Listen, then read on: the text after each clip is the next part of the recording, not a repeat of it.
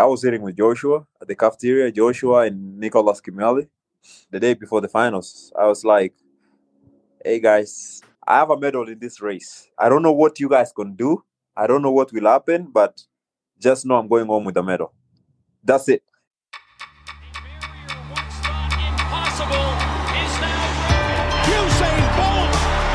The Europeans say that he hasn't really been in a war yet, but this boy's got utter belief in himself. And somehow she's found the acceleration. As you heard in the intro, we've got the great Paul Chelimo at the end of the podcast. He talks about getting the only American male distance medal at the Tokyo Olympics and a lot more. Finishing in lane 4 at the Olympic trials, nearly coming to blows with Nicolas Kimeli in 2019, his new YouTube channel. You need to listen to Paul. But that means it's an extra long podcast, and to get through it, you need electrolytes without the junk. You got to try Drink Element today. Go to drinklmnt.com/letsrun, link in the show notes, and you can try a free sample pack, 6 different flavors for only $5 shipping. I will refund your money if you don't like it, but don't take my word on it. Everyone's taking advantage of this offer. Let's Run podcast listener Jamie writes, I ordered the Element sample pack you've been mentioning using the Let's Run code, and it's a total game changer for after runs in the heat. The flavors are really unique, and I've recommended it to a few other people who have also ordered via the Let's Run promo. I'll definitely be looking to get more. I usually just chug water after runs and feel like shit, and it makes sense now why this is the case. So try it today. Here's the pod. Hello, everyone, and welcome to this week's episode of the LetsRun.com Track Talk podcast. September is upon us. Track season is almost over, but not quite. And we have a ton to discuss in a jam-packed episode. The much-anticipated Shelby Houlihan CAS decision has been published. We'll break it all down. The half marathon world record has gone down again. The legendary 24-hour world record has also been broken over the weekend. Hoka NAZ Elite has signed to Kenyon. Jenny Simpson is moving to the roads. Molly Seidel has received some training advice from a fan. We have a Diamond League on Friday in Brussels that we'll do a little preview of. Sha'Carri Richardson is running there. And we're joined as a guest by two-time Olympic medalist Paul Chelimo of the United States. He'll be on at the end of the podcast. I'm Jonathan Gault. I'm joined by the co-founders of LetsRun.com, my bosses, Robert and Weldon Johnson. Gentlemen, a pleasant September morning to you. Afternoon, I guess. Good day, John. Good day. And hey, Paul Chelimo, the only guy interesting in the sport these days. Only medalist for men in the distance running. Got to pump him up, John. Always a good interview. We've not spoken to him yet, so I can't say what great things he said, but Paul's always a great talk. I don't think he was the only medalist. I think he was the only American medalist at the Olympics. I think some other people did win medals, like Joshua Cheptegei, Jacob Ingebrigtsen, if I stand corrected. Guys, I'm glad to be here. LetsRun.com co-founder Robert Johnson. Remember, unlike Facebook, unlike Twitter, if you want to reach us, pick up the phone, 844-LETS-RUN, 844-538-7786. I feel like we need to make a few corrections from last week's podcast. I realized when we were breaking down the Prefontaine Classic, we hardly spent any time talking at all about the great Athing Mu. I mean, she dominates the race, sets an American record. We don't even mention it just because we expect her to do that. So, Robert, you clearly don't listen to the very end of the podcast. Weldon and I realized our mistake, and once you left the podcast, we actually broke down her accomplishment, and we're talking about whether it was the greatest season ever by an American middle distance runner. So we did give her some love. Okay, good. I had to leave the show a little bit early. And I also wanted to get into the fact, maybe I thought we were going to spend most of the show breaking down Karsten Warholm's 45.51. Guy can't even break 45 flat. He's a has-been. But you guys said, apparently, you've already talked about this as well. I was on vacation on Friday and missed the Friday 15. Yeah, Robert, there's something you may have heard of. You just mentioned it. It's the Friday 15. It's our exclusive subscribers-only podcast. Minimum of 15 minutes. Often it's quite a bit longer. On Fridays, usually previewing meets, or in this case, recapping a meet that took place on Thursday. You can only get that by joining the Let's Run Supporters Club. So if you want that, if you want access to exclusive articles, discounts on shoes, a great t-shirt, you can get all that and more by joining the Let'sRun.com supporters club at Let'sRun.com/subscribe. And this week's Friday 15 is going to be amazing because we have Brussels Diamond League. So we will break that down in great detail. And folks, I know a lot of you are on the fence. You haven't quite pulled the trigger on signing up, but you should. I know some of you don't want to give your money to me. Yours truly, Robert Johnson. I'm annoying. I talk too much, etc.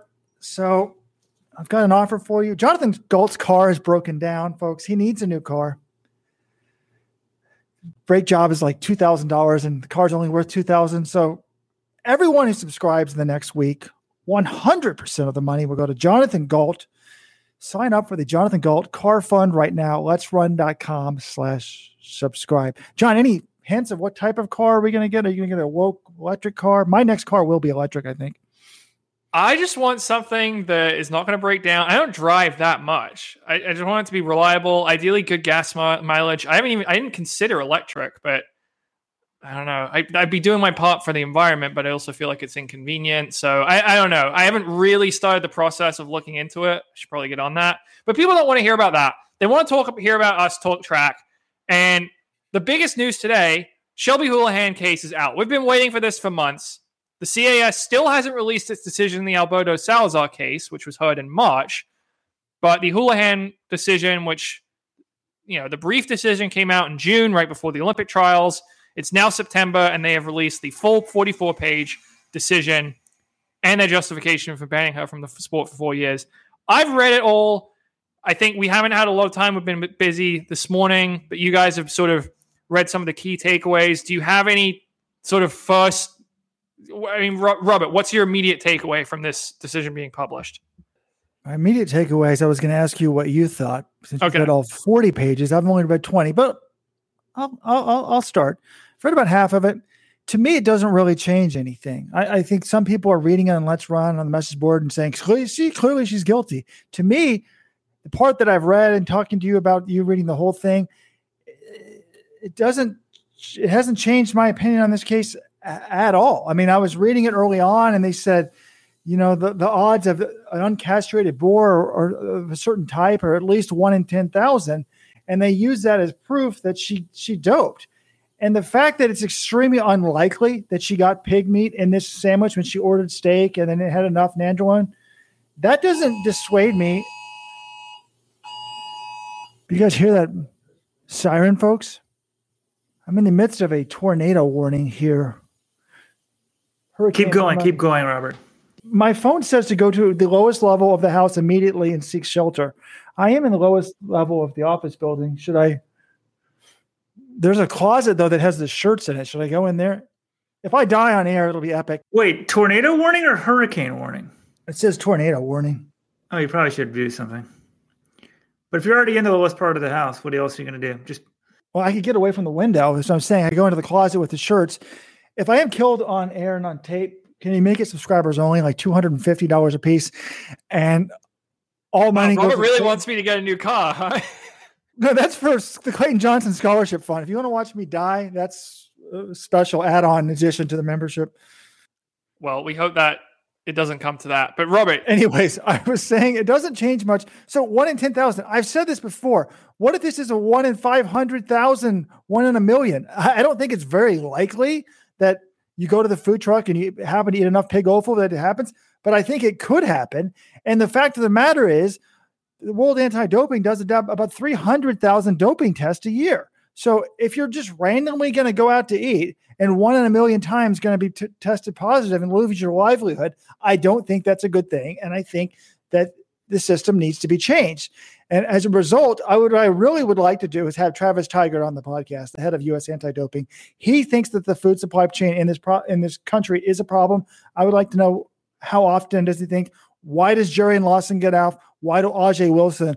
If these same people had been writing that report, would they have used the same type of stats, or is this for some reason much less likely than Ajay Wilson or Jerry Lawson, who were both cleared, by the way? I think in this case, it is a bit less likely.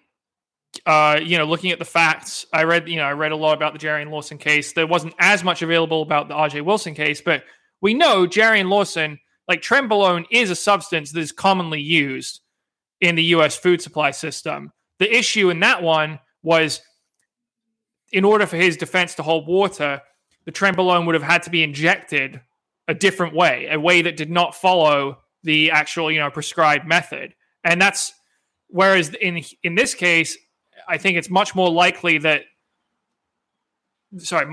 likely that nandrolone is, showing up in the U.S. food supply.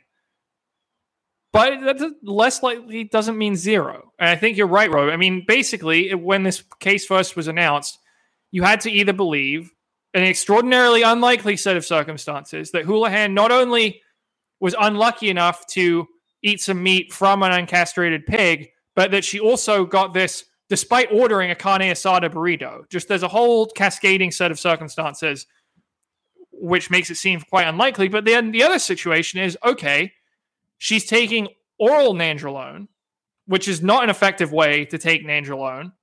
And she's doing this in December, and she's a distance runner. All of that is that seems pretty unlikely to me as well.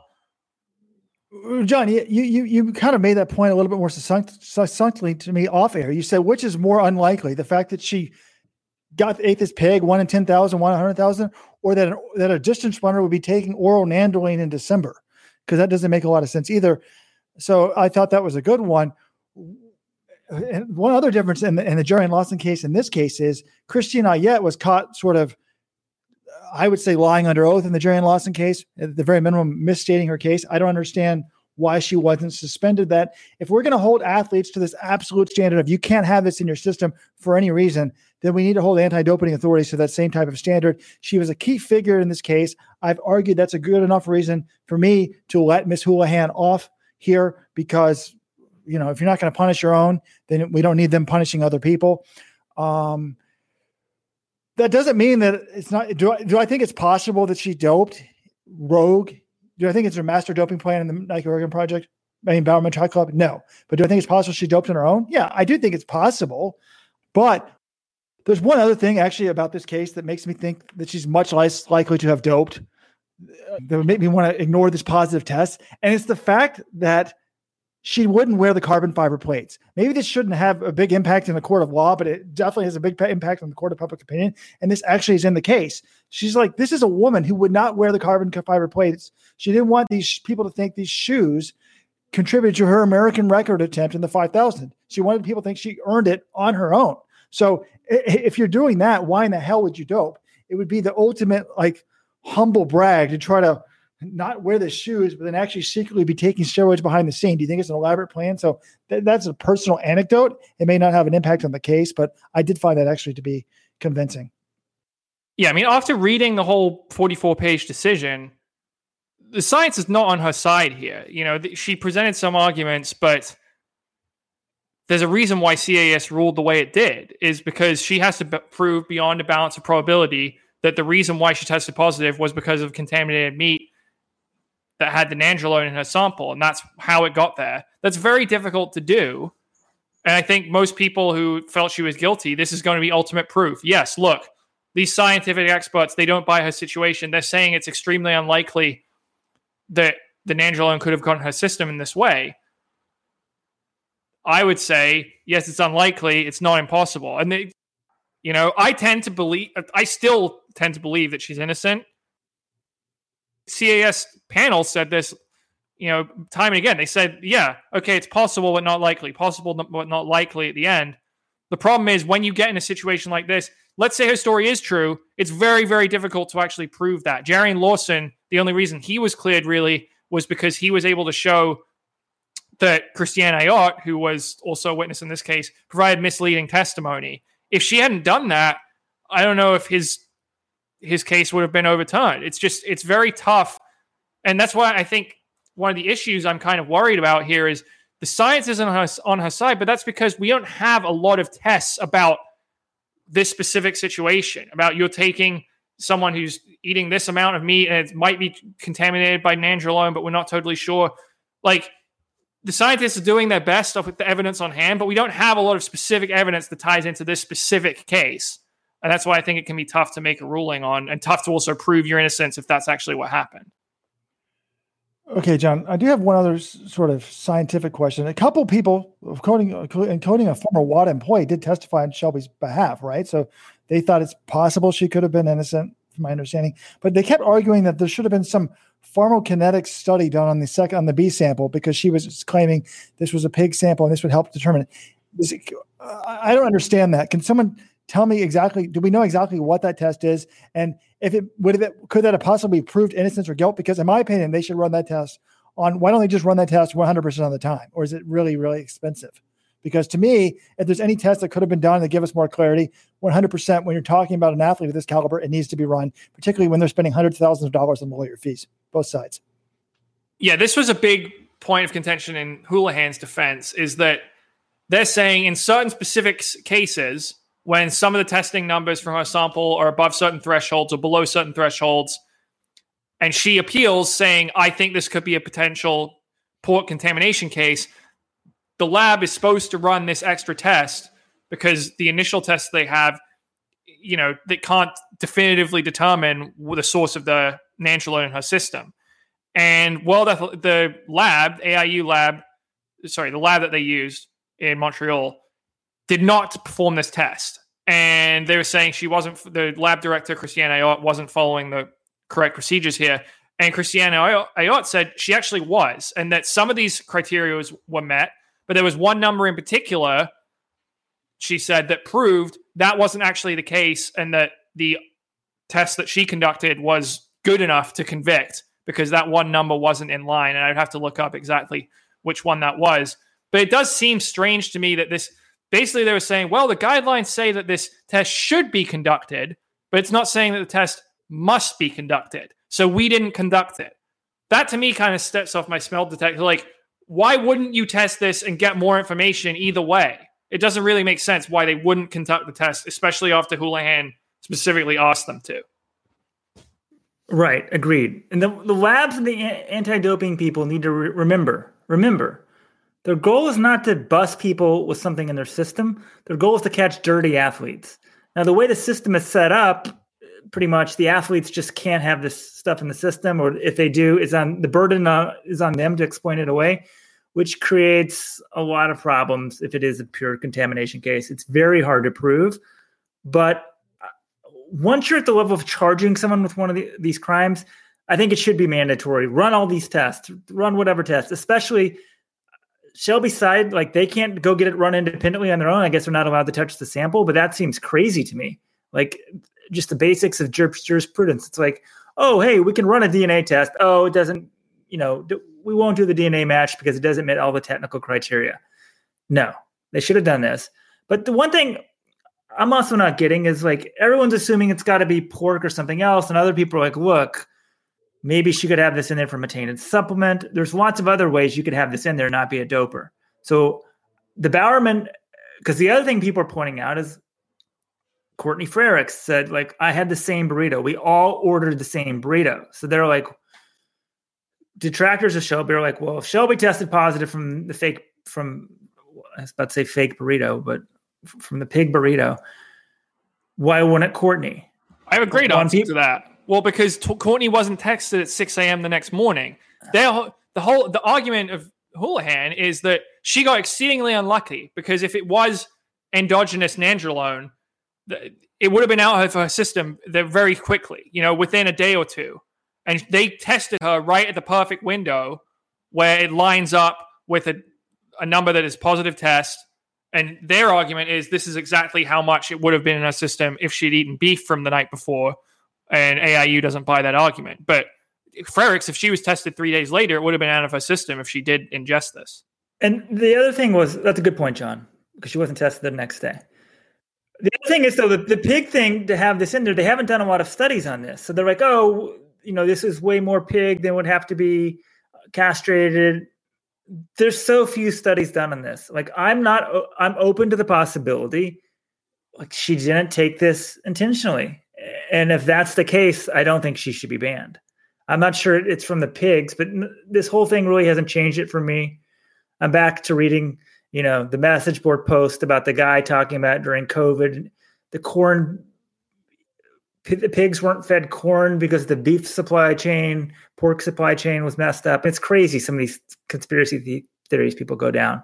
But I'm open to the possibility.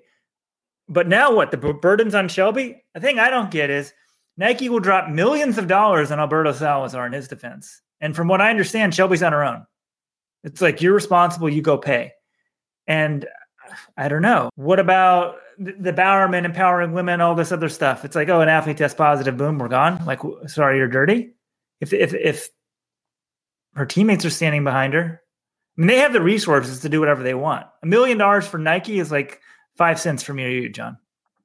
Well, let me say a few things here. One, back to Frerichs. There's a second reason why she may not have tested positive. One, she didn't get tested within the time frame. And two, remember, we're alleging here that she got a different burrito than the one they ordered. So they may have only screwed up one of the 3 burritos, or maybe they picked up another person's order. So it may not have been pork in her burrito. That's another reason. So there's 2 good reasons there. Yeah, it's very expensive to do an appeal like this. That's for sure. I mean, I was already thinking about it. Who's paying for this? Hundreds of thousands of dollars, I would assume, in lawyers' fees if you're really going to keep pushing this. So that's tough. I mean, I talked to someone close to this case, and WADA has it set up now that you're responsible for anything that gets in your system. And it kind of, in a way, it's a safety net. I get it for 2 reasons. One, it's good because, if you're for clean sport, you don't want people making up made excuses. But also, it gives WADA a safety net because it's like, well, the burden's on you, not on us. And I don't really think it's right. Like, the more I think about it, my general thought on this case is, I kind of said at the top of the show, is if people are just going to go out and once in 100,000 times eat something in America and then end up being tested positive, I don't think that's right. We either need to tell them not to eat certain stuff or change the test, because yes, it's extremely unlikely, but again, they're doing 300,000 tests a year. So that, they keep saying extremely unlikely. No shit. Well, I've already admitted it's extremely unlikely. That doesn't mean it didn't happen. So I think we should move on and talk about something else. I do want to say one last thing about this Shelby case. Okay. 2 funny things. One, I think that, well, I probably shouldn't say this, but Rojo's known for not having his filter. Actually, can I say this only to the subscribers? I'll take 10 seconds here to say this just to the subscribers. But there was one other thing that I thought was, I don't know about this case. They had statements. Actually, it's actually interesting. Matthew Sinchowicz, who was her boyfriend at the time, was there when she got the notice of the positive test. And he said he could tell she was devastated. Tell the Times, he thought she tested positive for COVID-19. So he's like, imagine being your boyfriend. Oh shit, she tested positive for COVID-19. Oh no, it's actually way worse than that. So that's just a little bit of human interesting. But there was a statement from Sinchowicz in here, and I just thought this statement was ridiculous. Her teammates and stuff made nice statements about how she wouldn't take shortcuts. And I do think that matters. Like, she won't wear the carbon plates, etc. We talked about that. But the statement from Sinchowicz I thought was ridiculous. It says, Matthew Sinchowicz, says she doesn't take shortcuts, blah, blah, blah. Moreover, just like himself, she comes from a family of athletes and runners. And so she knows the right way to do things and would never do anything that would negatively reflect negatively on her family. So I just thought this was a dumb argument by Sinchowicz. Like, because you come from a family of runners, that they would never do anything bad? No, like, I'm sure there's family of boxers or NFL players that the father doped and then the son dopes. If the parents dope, then it's more likely that the son's going to dope. So I don't know. I didn't like that argument. All right. Enough Shelby talk. Back to this world record, John. How many have we seen? Someone broke it. What was it? Yeah. So the old world record was it 6402 or 6401? I think it was 6402 by Ruth Chepngetich early in April this year. And it was actually smashed. Yelimzov Yehualaw, who is the bronze medalist at the World Half in 2020, she runs 63:44 at the Antrim Coast Half Marathon in Northern Ireland. It's the first sub-64 clocking in the women's half marathon. And it's the 3rd time in the last 19 months, the 5th time in the last 5 years that this record has been broken. John, can you please say the name again? We're going to have our Ethiopians make sure you say this correctly, our Ethiopian visitors. Please repeat her name. Yelimzov Yehualaw. I'm not sure if that's perfect pronunciation, but I feel like, she's becoming more prominent. After she got the bronze at World Half, I'm like, okay, I'm going to have to know how to pronounce her name. So Hopefully I did an okay job. Well, there's no way I could pronounce it. But, yeah, I mean, women are running 63 for the half marathon. That's crazy because we've only had 8 women, counting Yalomzurf, which I can't say, under 65. And super shoes or not, like 63:44 is fast. I mean, really fast. It's crazy. All right. Here's this to put this in perspective. It is faster than American record pace for the 10,000 meters. Molly Huddle's American record is 30:13 on the track. And to run 63:44 in the half marathon, which is more than double the distance, you would have to run 30:12 10K pace. So it is phenomenally quick. Wow. That's crazy. Wait, John, that's an amazing stat. Why didn't you add that to the week that was? I had a point in the week that was this week about the half marathon. And one of the things I brought up is like, I'm trying to tell people, who is this woman? And like a lot of people are just going straight to the roads, but she's never run a marathon. She's hardly ever raced on the track. She's only 22. She's kind of been a half marathon specialist. She's got third world half. She won Delhi one year. She got second another year. But what I put in there, she did run her first European track race this year. She ran the Hengelo 10,000 trials. So her time there, she ran 30:20, got lapped by Gidey in her world record run. At the very end, it's if you actually watch the clip, which is in the week that was, you see her at the very end lapping the eventual half marathon world record holder. So she runs 30:20. Now she's going twice the distance at the same speed. Really impressive stuff. She also did run a 5,000 4 days later, ran 14:53. So where do you guys think she's going to go from here? Is she just going to be up to the marathon, or do you think she'll try to run the track next year in Eugene? Well, I think she'll. Yeah, actually, well, next year. That's an interesting question. Actually, I don't know. I would go to the marathon. You're going to get a big. If you're the half marathon world record holder, you'll get a nice appearance fee. If you look at the last few women to hold this record, I mean, Jocelyn Jepkosgei was the New York City Marathon champion in 2019, and then more recently, the woman whose record she broke, Ruth Chepngetich, world champion in 2019. So I kind of think the marathon's where it's at, especially. But I mean, I don't know. We're also a little skewed. And here's the thing: what's she going to do? She got lapped by Gidey. I mean, is she going to beat Gidey? Is she going to beat Sifan Hassan in the 10,000? I don't think so. I think if you really want, you can win a major marathon, but if you want to be the absolute best on the track, that's going to be really, really hard. I think the roads is probably where it's at for her. Yeah, you make an interesting point there because, and I've talked about this before, but in the marathon, there's 6 majors, right? So you can be the 6th. Well, they're not all in the same season. Well, I guess this year they're all 6. So this fall, you could be the 6th best marathoner in the world and still win a major. Whereas if you're the 6th best person in the 10,000, you're really not making any money. So for an African particularly, it makes a lot more sense to go to the marathon, which actually is making it easier for the Americans to medal on the track. Because I think, from a financial standpoint, only the very best Africans really probably are going to stay in the track, whereas most of the Americans are making most of their endorsement money from their shoe contract. Yeah, it's still going to be tough for America. If Ethiopia this year had 3 women better than her in the 10K, it's still going to be pretty hard to break that up. But I have a question for you guys here. So the top 15 times in history in the women's half marathon have all been run since the start of 2017. Clearly, Super Shoes is affecting this event even more than the other events, which we've seen men's half marathon, full marathon. And I'm curious, this record was taken well below 64 minutes. Is this it? Is this record going to stick around for a while? Because it's been taken down now quite a bit. It was 64:51 as recently as 2020. Are we now going to stay where it is, or is it going to go down even further in in the next year or two? I think it's still got to come down. I mean, as crazy as that sounds, but when I saw the record was broken, it didn't really move the needle that much. Now, maybe I should be more familiar with her, what she's done. I mean, world half bronze, but to me that doesn't signal, this is the greatest talent right now. Now she's young, so maybe, she starts smashing great marathon times.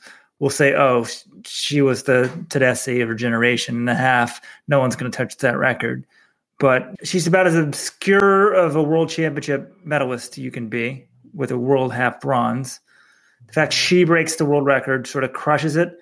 I'm like, wait till we get someone who's better than her to do it. But having said that, she may just be perfectly suited for the half marathon. This is the top 5 times in history now. She's got 3 of them. And she's only 22 years old. Clearly, she's a monster talent. But I would like to see, I mean, the thing is, Perez Jepchirchir, I think she's the one who, really take a crack at a fast half marathon, see what she can do. She was the world half marathon champ last year. She's the Olympic marathon champ. But she might be more focused on the marathons and, running those halves as sort of tune-ups rather than taking a real run at a fast half marathon personal best. So who knows if she'll get another opportunity this year or next year to do it. But a very impressive run. Absolutely. I mean, the times are just getting so fast. Pretty much the same thing's true on the men's side. Top 6 times are in the last 2 years. I mean, the men's top record. 4 were all from one race. 4 guys broke 58 minutes. I mean, that's crazy, actually. The only times ever under 58 minutes on the men's side are in one race. That's crazy, right? You break the old world record and you get 4th place. So I just think this is super shoes. We need a shoe expert to tell us, why are the times coming down more in the half marathon than even the marathon? Or it seems to me super shoes are having a bigger effect. Now, maybe the marathon, there's more fatigue, that sort of stuff. So you're just not going to see the 1-to-1 performance advantage. Whereas, the marathon, you can run the half marathon, you can run pretty close to your max every single time. There's less variability. Boom, you improve somebody 2 to 3%. You're going to see the results. I also think they're just going for it, right? Like in the years past, the half marathon world record was like 58:23 by Tedeschi. And people just might have been like, nah, I'm not close to that. I'm not going to even try it. Now people are seeing, hey, it's getting broken all the time. And you've got races like Valencia who are putting a bunch of people in it and specifically targeting the record. Letezen Bet-Gidey is making a half marathon debut next month in Valencia. And this is absolutely, I bet it's going to be a target for some of the women in that race. When you see that race and you actually make a real target of going after it, you're going to get more records that way as well. It's interesting, John, your question about will it last, because if you convert it to the marathon, it's 2:13:20 something, which obviously is significantly faster than the 2:14:01 marathon world record, which seems really hard to beat. But then if you convert it down according to IDF World Athletic Scoring Tables, it's only 29:25 for 10,000, which has already been smashed by women. So I was going to say it was going to last a while, but I mean, if you actually look up Gidey's 44:20, oh my God. So Gidey famously ran the 44:20 15K. That equates to 63:07, according to the scoring tables. Yeah, if I had to bet, I would say that this world record will be broken within 2 years. But I don't think that should detract. Sub 64, 30:12 pace for it's a terrific piece of running. So I think we're going to see the first sub 14 5,000, first sub 29 10,000. I think we're definitely going to see a 2:13 marathon. The question is, can we see a 2:12? This is pretty amazing to think about. Oh my God. I don't think any woman's going to break 63 minutes in the half anytime soon. All right. Shall we talk about the men's world record that fell? The 24. Do we want to talk about Alexander Sorokin of Lithuania? A little ultra marathon talk.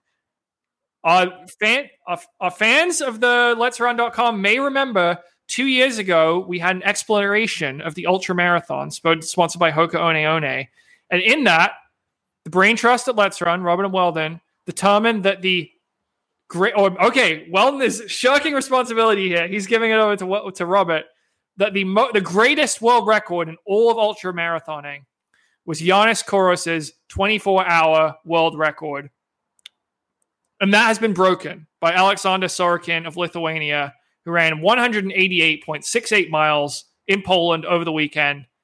Took down Koros's record from 1997. Robert has a great Q&A with Koros on the website right now. That, and just to put that into context, because 188 miles in one day, it sounds absurd. It's a long distance. We know that. It's 729 mile pace for an entire day. That includes breaks. It includes rest. I don't think he slept, but that is pretty crazy. Because 729, that's not. I mean, Robert, how long could you hold 729 pace for right now? This guy did it for 24 hours straight. Probably about 5K, unfortunately. And this guy's old. He's like 39, 41 years old. It's not like he's some young spring chicken. So super impressive. Yeah. So a couple years ago, I'm feeling a little bit like I wrote a piece on Let's Run. I said the sub 2 hour marathon probably would never happen in my lifetime. Then Kipchoge did it within 5 years. But what I meant was in the old shoes on a legitimate course, I still don't think that's going to happen in my lifetime. If he had someone wearing regular flats, but this one, why did I call it the greatest record? Because first of all, the event sells itself. How far can you run in a day? I mean, because they also have 2-day world records, 6-day world records. They have individual course records. But in ultra scene, it's hard to compare the course records because they're not standard distances, standard surfaces, etc. So I like this record. And this record was so far out there. I mean, Kouros had the top 9 performances. Nobody else had come within a half marathon of this. And then it gets beat by about 5K. Is that right, John? And the numbers I had here, 188.68 miles. That was actually Kouros' old record. So the new record is 192.25 miles. So he broke it by, more than 5 kilometers. And then the second place finisher, Andrei Chechik of the Ukraine, ran 295 kilometers. So he was the third best performance in history. So pretty shocking. I mean, Sorokin, he already had the 100-mile world record. This guy is legit, but nobody had come close to this. And, immediately after the thing, though, I said, look, I don't think this record would have broken without the super shoes. Now, that's up for debate, obviously, but just my take on it is, and I did point in the stats that he broke course record by 2%, which is a greater increase than what we've seen in the men's marathon. The super shoe era and the men's marathon has only come down by 1.1%. It was 202.57. Now it's 201.39. But what I didn't add into the week that was if you look at Kipchoge, I mean, he's come down. His marathon PR before the super shoes was 204, and now it's 201.39. So I think that the percentage basis on the shoes is greater than 1.1% for the marathon. I think for Kipchoge, it's probably about 2 minutes. So imagine if you're being helped by 2 minutes, in a 2-hour race, how much are you going to be helped by in a 24-hour race? So I just think that without the shoes, he wouldn't do it. And also, the shoes allow you to run the whole thing on a road. When Kouros set his record, he ran it on a track, which is obviously softer on your thing. The wear and tear on your body isn't as bad as the road, but the road's faster. So the fact that the super shoes let you run it on the road is also beneficial. One thing we do need to point out here, and I don't want to say this was short or anything like that, but since both these marks are so out there and no one else had come close to them, they do need to be ratified. So, let's hope that the course was accurate because it was not done on track. Regarding Kipchoge, so did Kipchoge have the super spikes at London in 2016? Because he ran 203.05. Sorry, the super shoes, London 2016. He ran 203.05 there. Do we know he had the shoes or he had some prototype version? Or Well, I thought he did because he wore them in the Olympics a few months later. So okay. And Weldon has pulled up here. Camille Herron, ultramarathon legend, has pushed back on Robert's claim that the super shoes, had this is what her response to Robert was. Hey, Let'sRun.com, strongly disagree with this sentiment, which we wrote. While Sorokin's run was fantastic, if it wasn't for super shoes, it's unlikely he'd be the record holder. Then she goes on to say, carbon-plated shoes made me slower by at least 2% for 24 hours, changed shoes 3 times, and had extreme foot pain. You run more on your heels for 24 hours. The stiff plate isn't an advantage. It actually becomes more painful as you get tired, like having bricks on your feet. It felt like I had broken bones in my feet. I mean, that might be her experience. My assumption is if this guy was wearing the super shoes, he probably doesn't feel the same way because he ran his fastest time ever, the fastest time anyone's ever run. But her experience, she doesn't think they help. Careful, John, with the mansplaining. Careful, John. Some woman on Twitter saying something? Who's this woman? Just kidding. I know she's One of the best 24-hour runners ever. No, that's a great point by Camille. Wait. She is the best ever. She's the 24-hour female world record holder. I was going to say LetsRun.com poster, maybe a former LetsRun.com poster. What is it? What's her name? Jaguar 1. That was her name. And then she became super famous. But she's one of us. We'll have to bring her on and talk about the shoes because she's saying they think her slowed her down, but she still wore them, right? So that means she thought they were to make her better, or maybe Nike demanded it. But I'm pretty sure she had the shoes on when she broke the record, right? That's what she's saying.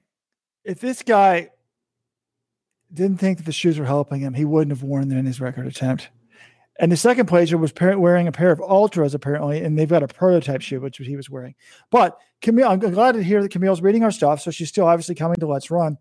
And, one of the things that Steeltown runner, Paul Cantor, I quoted him in the article. He's a Let's runner, and he's he's an expert on the ultra running scene. He helped me. One thing he said was, he's like, normally there's like 10 to 12% gap between men and women. He's like, we've seen some really elite performances on the women's side of things at the 24 hours recently. We had not seen any men. So he said it was really good to see a man's performance get up to the male equivalent of a Camille Herron. So Camille has been doing some great stuff. Obviously at the 24-hour distance, she probably would be a good podcast guest. So I should probably reach out to Kouros and ask him what he thinks about the record, because if you haven't read the interview, it's a Q&A that I actually did with him in 2019 when we did the Hoka thing. But the issue was I emailed him the questions. He said he wasn't sure if he'd had time to get back, and then he didn't write back for several months. And by the time he got back, I had stopped looking for the responses. I'm not great at email because the Hoka thing was over, and it was several months. He said he was busy welding his house. He likes to do construction and stuff. So I've been sitting on this. I think I found it probably about 6 months later. I've been sitting on this Q&A. I was waiting when's the right time to publish it, since it's after the fact. So publish it this week is great. I mean, he's very unconventional. He doesn't really like to follow the ultra scene now because he thinks it's based just too much on fitness, not really much on personalities and metaphysical, like your mindset. He didn't believe in long runs and training. He didn't believe in running year round. He said he liked to take time off. It was just a fascinating interview. Yeah. You have to do a little work. His English isn't perfect, but because he's Greek. But Robert, I'm fascinated. What do you mean? Like, you stopped looking for his response in your email? Like, the way my email works is when I get the newest email is the top of the inbox, even if it's a reply to a very old conversation. Does your email work differently than my email? Well, it does, but I hardly ever look at the email because there's like a lot of spam. And then I have a Coach Johnson at Gmail, and then a Robert Johnson at Let's Run. And I kind of sometimes don't look for several days. John, can you be my administrative assistant? How about every day you log into my email and see if I have anything important? And then. All right. Does that come with a pay bump? Of course. You'll be getting if you do your job, you'll be getting your car bonus from all the people that sign up. LetsRun.com/subscribe. I actually, the responses to Camille's tweet are quite funny. Someone read the interview and said, I love the way Giannis manages to walk a fine line between a bit of a hippie and a bit of an arsehole. Yeah, no, it's a nice unfiltered interview, which is worth a read, even if you're not a big Ultra fan. I mean, this Giannis, am I saying it right? Yeah, like Giannis Antetokounmpo, just a Y instead of a G. Okay. Camille's got this interesting tweet here saying, she's heard some crazy stories about him, how he stopped in one race and demanded more money, otherwise he wouldn't set a world best, like in the middle of the race. That's pretty funny. But hey, John, this was Ultra Marathon week. We should break down UTMB, but I couldn't tell you much about it except that Jim Walmsley dropped out. Courtney Dauwalter, I know, won again for the U.S. 4 straight for Courtney Dauwalter. Francois Dane, I don't know if I'm pronouncing that correctly, of France. Oh, wait, sorry. It wasn't 4 straight for Courtney Dauwalter? She repeated. Francois Dane won his 4th title overall. I need to now look up the UMT. I'm supposed to be the facts man here. I feel like it was not her 4th straight. It was her 4th title. But I guess Walmsley's he's never going to win this thing. I kind of thought like he's better than these. He's a better runner in my definition of the word than these other guys. But I guess running 100 miles up mountains is just something completely differently, because I know he really wants to win this race, and I guess he just can't do it. I mean, he dropped out. Now, maybe some saying like, well, if he didn't do Western States the same year, he could win it. But I think maybe it's just one of those things. Like Camille was not that great at some of the, trail running stuff. Everybody has their strengths and weaknesses. Yeah, sorry. Fact is, it's Courtney Dauwalter's second straight title and fourth overall for Francois Dane of France. He's the first man to win 4. And yeah, talking to Paul about this, he's like, look, Jim Walmsley would destroy Francois at Western States pretty much if they ever raced it. But, Francois is better at UTMB. So speaking of people stepping up in distance, Jenny Simpson, she's not going to be at the Fifth Avenue Mile.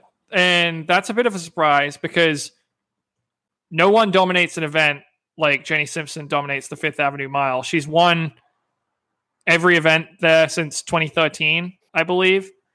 And you would kind of think, okay, she's going to be back, and instead she's going to be running the Cherry Blossom 10 miler. And I'm kind of curious, do we think this signals, is Jenny Simpson going to abandon the mile entirely? Next year, she'll move up to a longer distance. She might do some road racing. She just turned 35 years old. Actually, as we're recording this today, September 1st is the 10-year anniversary of Jenny Simpson's World Championship title in the 1,500 meters in Daegu. One of the most unlikely world titles by an American, I would say. And where does the future lie for her? Like, if you're Jenny Simpson, do you go back to the 15 and try to make the world's team next year? Do you just move up for the roads? What would you do if you're in her shoes? Well, John, 10 years from Daegu. It's like the worlds I forgot about. I was there. Emery Mort was there too, I guess. I don't remember her winning in person at all. Like, I don't know, time zone lag. We should maybe Black Page to reminisce. I would give her one. I'd just say like 10 years ago, we saw it was crazy. The Morgan Usaini full and Jenny Simpson winning. I mean, it was one of the wildest 1,500 meter finals in history. Maybe we should find a video and just put it up. But to me, yes, she's done with the mile. I mean, she may run them. I'm kind of shocked she wouldn't do Fifth Avenue and just take some money. But to me, I like following the most elite end of the sport. This is probably it for Jenny Simpson. Do you think she's going to be? I mean, I think she can place well in U.S. championships. I mean, do we think she's going to be like a sub 225 marathon or anything like that that's going to move the needle? I don't. No, but I don't know. It took me a long time to write her off. I mean, basically, I was still heading into the Olympic Trials final. I still thought she could make the team this year. And would it shock me if she comes back next year and she makes one lost team? She is the greatest American 1,500 meter runner ever. It wouldn't shock me, but so I don't know. If I were her, I think I'd give it one last crack in the 15, trying to make the world championships on home soil. Be a great story if she makes it. And if it doesn't happen, then you hang them up. I don't really see the point of steeplechase. Oh yeah, moving back to the steeple, of course. I don't really see the point of. I mean, the U.S. It's not like if she moves up to the 5K that there's no depth in that event anymore. Like that's going to be a tough team for her to make, even if she can, stay healthy. But I don't know. It comes down. Jenny's got to ask herself that question. Does she still have the joy competing? I know she enjoys being sort of the assistant coach, working with Mont Wetmore and Heather Burrows at Colorado. You got to ask yourself, are you willing to put in what it takes to be one of the best in the country for another year? Because that's a decision. Does she want to start a family? I think she has some decisions to make after this season. I think you made some good points there, John. I mean, I think this is smart to see how it goes in the U.S. 10-mile champs. See if she's any good at it. I mean, people are raving about her endurance. I don't think she's going to be like a world-class medal contender, even if she did move up to the marathon, but could she be national class and get appearance fees in marathons? Most definitely. And John, you raised a good point there. It's like, what does she want to do? And I don't know, having 3 white males talk about having a family may not be the best thing to do, but I'm going to go there. People want to deny biology. You said it. Like if she wants to have children, her own biological children, she's got a very narrow window of opportunity left for that. She's 35 now. I had a friend that did have a baby at 44 recently, but most people, that's not necessarily the case.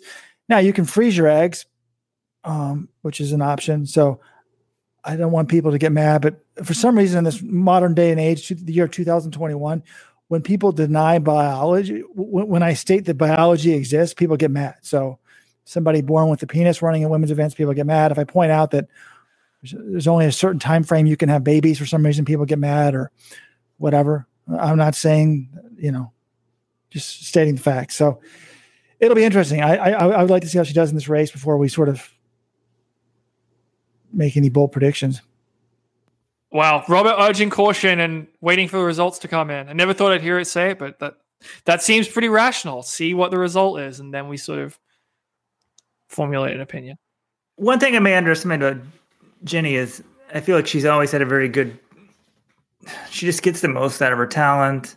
She seems very realistic of what she can do. I mean, she gets really good, but I feel like, the 1,500 is not going well this year. She sort of changed course and is like, I'm going to try the 10-mile.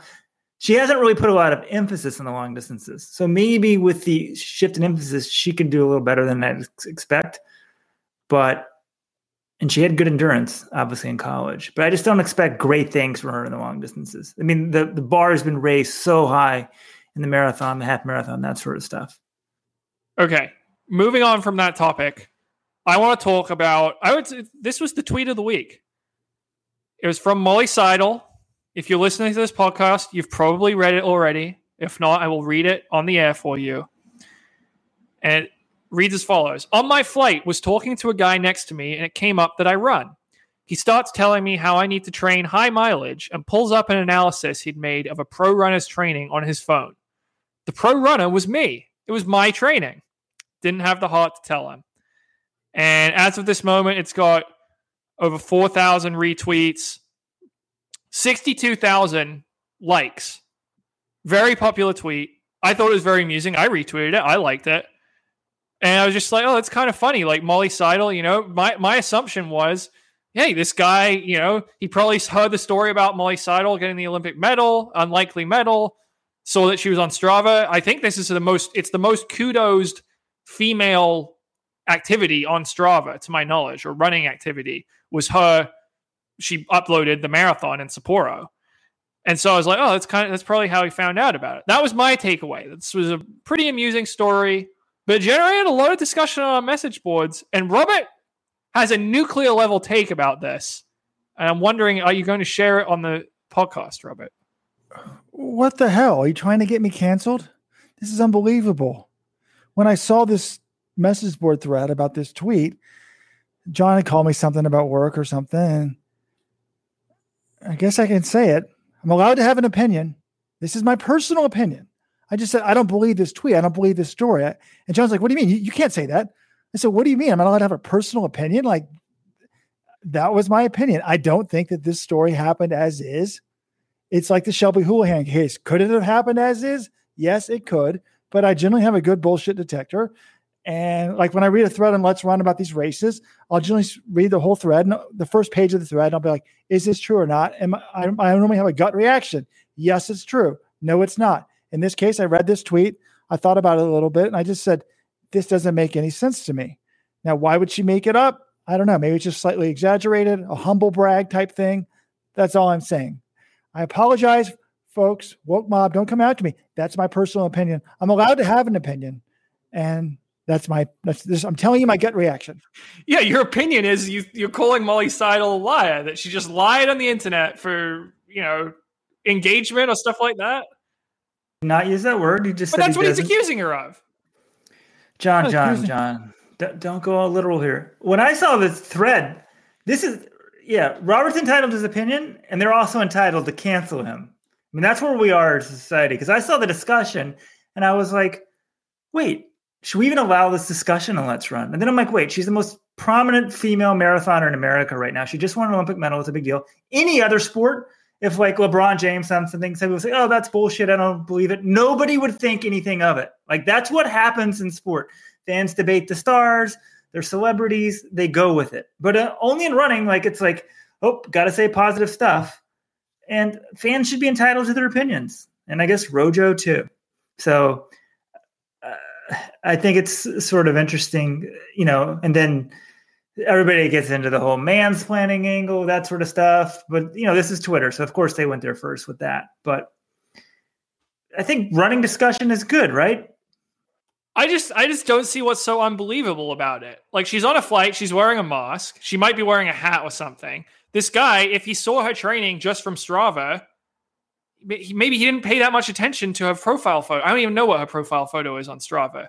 It seems plausible to me that this woman who recently got a lot of attention for a very fast marathon and her Strava upload, he looked at her training. He was like, oh, wow, this is pretty cool. But he's not a huge running fan. So he doesn't recognize her when she's right next to him. To me, that I can believe that. Okay, he's not a huge enough running fan, but he's following her on Strava. I mean, come on. He's analyzing it. So I think a lot of this depends on how you view the story. And I'm disappointed, honestly, that Molly hasn't clarified this, because when I viewed the tweet, I thought it was like a fan was saying, oh, you're a runner. You should run a lot more. You should run a lot of mileage like Molly Seidel. I thought he was saying it in a complimentary way. A lot of people have taken it in a negative way, saying like, you don't know anything about running. You need to train this way. You're a woman. But he's showing her a woman's training log. So I viewed it as positive or negative. I don't know which way the story is. I would like to know that way. I viewed it as positive. And what I don't understand is, why wouldn't you just say, hey, that's actually me? Because that would be the thrill of this guy's lifetime. That's number one. The point number two, the main reason why I don't believe it is this story's gone viral. I'm viewing it as positive. Maybe he's afraid he's going to be canceled, but if it's a positive story, why wouldn't this person have come forward by now and said, hey, I was that person. I can't believe it was you. Great talking to you. It would be fun. Everybody would have their 15 minutes of fame. So that's the part that seems weird to me. And I will say right now, I will offer $1,000 if the person next to Molly Seidel wants to come on the podcast. It'll be great either way. If he comes on and he was mansplaining, I'll rip him for it, because I do think there's a lot of men that think they know everything. And I think some women may not realize, though, is that these men that think they know everything, they tell the men the same damn thing. They explain to men everything too. Maybe they do it a little more often to women than men, but they're just know-it-alls. They're assholes. So if he's mansplaining, I'll rip him. And if he's a fan, it'll be cool to say, like, it'll be a cool podcast. So $1,000 if the person on the flight comes forward. You can just tell us what flight it was, so it's not some broker. We'll have to ask Molly Seidel or her agent, hey, was this the flight? We'll have you on the podcast. It'll be fantastic. I mean, your whole explanation, though, is like, well, they didn't do what I would have done in that situation, so I can't believe it. Like, my thinking is like, well, some people, maybe she didn't want to talk to him about that. She found it amusing. He's just going to go through life not knowing that, and they'll realize someday. Like, just because she didn't tell him doesn't mean it's a lie. I don't know. I didn't say it's a lie, but there are Shelby Houlihan comparisons here. It's like, okay, what are the odds that the person on the plane even knows who Molly Seidel is, happens to have it on her phone? It's like 1 in 10,000. Then have it on 1 in 10,000. You're talking 1 in a million. Hey, but as I said in the Shelby Houlihan cases, 1 in a million do happen. So it's possible. And to give her more likelihood, this is a true story. So I'm on vacation last week in Cape Cod, and I'm in the Chatham Kids Train Museum, or it's the train museum, with my 3-year-old. I probably went there like every day for an hour and a half. And I was talking to the museum director. By the way, the first female museum director, John, I'm way more woke than you, because I'm talking to this nice woman for like 45 minutes when my friend plays with the train, and talking to the nice volunteer in charge. And I'm looking also at the list of, they have the museum directors, only been like 10 museum directors. I noticed they have the first female museum director this year ever. And then I'm like, could this possibly be the museum director that I'm talking to? And I looked at the name tag, I looked at the wall, and I brought it up. I said, hey, are you the first female museum director? She said, not only that, I was only like the fourth female board member. So, John, I recognized it. I celebrated her womanhood and her museum directorness. Anyways, somehow it comes up that I follow running. I went to the Olympics. She says, you know what? I'm a big fan. I've really enjoyed watching Molly Seidel. Swear to God. So the public does know who she is. And John, she's like, but I don't know how to say her name. And I said, oh, that's funny. I have a podcast where we talk about her regularly, and it's Seidel. So, John, I corrected the word. She's got a fan in Massachusetts who now knows how to say her name. So I'm not saying it's not a cool story. She's a great athlete. She broke the Foot Locker curse. But, hey, I think a lot of people exaggerate, try to humble brag. That's what I thought it was when I saw it. And I'm just sticking with my gut reactions. I'm just glad that, A, you know how to pronounce Seidel correctly and are spreading that around, because we did record a different podcast today, and I heard you slip up with Shalane Flanagan's name. So I guess I didn't teach you that one well. And we talked about Courtney Frerichs earlier. That one's weird to me too. Why you pronounce her name Courtney Frericks? Like it's Frericks, Courtney Frericks. So I'm not done teaching, but I'm glad that lesson sunk in. Okay, guys, that was your favorite tweet of the week. It's probably going to be the tweet that gets me canceled. My favorite tweet of the week was a different one, John. Well, it actually wasn't my favorite tweet, but Weldon liked this tweet. It's from Hanson Brooks' team, Hanson's Run. And, you know, there's been some controversy about the fans at the New York Mets baseball games booing, and one of the players put a thumbs down to the fans, says you shouldn't be booing us. Hanson Brooks says, I love booing fans. It means they are invested. They care. And Weldon replied to this tweet on the Let's Run account by saying, we agree, but think 80% of the track and field world would freak out if someone was booed at a meet. I don't actually like booing at meets. I wanted to respond to this tweet of, it's great that you like it when people care, but then how come every pro goes crazy when some fan who cares posts something negative on the Let's Run message board? So people like booing fans, except on the Let's Run message board, which is basically the equivalent of a booing fan. If someone writes something on there, then all the pros and Hanson Brooks and everybody else gets up in arms. So I thought people being a little hypocritical. I don't really like booing at fans. And when my 3-year-old starts getting old enough to go to games, I believe this is my personal philosophy on booing. John, tell me if you're there.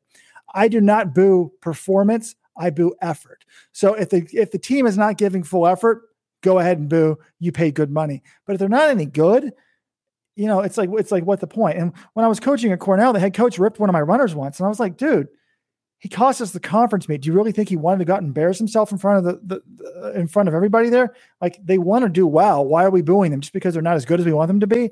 Like, I don't boo performance. I boo effort. What about you guys? I'm the same way. I boo sparingly at sporting events. There are a couple occasions. One, yeah, at Brighton games back when I would go when I was younger. If it was just a like really lackluster effort or something, we might boo the team at full time or half time. In general, I don't really try to boo my team. I don't think I've ever booed the Patriots, and that's because they like really didn't give me a reason to boo. But like, I've been to games where the Patriots were booed, and I'm just like, guys, come on, they've won 6 Super Bowls. Like, what are you doing?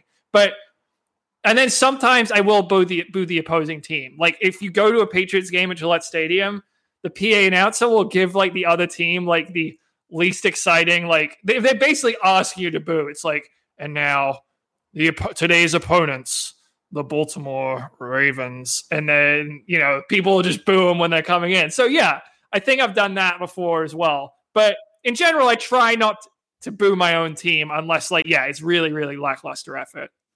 Well, I boo the other team like that because that's like basically a cheer for your own team. But like individuals, I don't really want to boo because they strike out or, you know, and I guess for some reason this doesn't apply to referees. I do think I boo referees.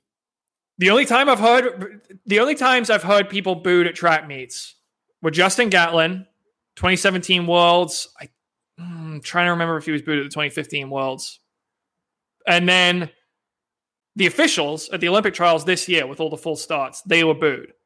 Other than that, I'm struggling to remember times when I've ever heard anyone booed at a track meet.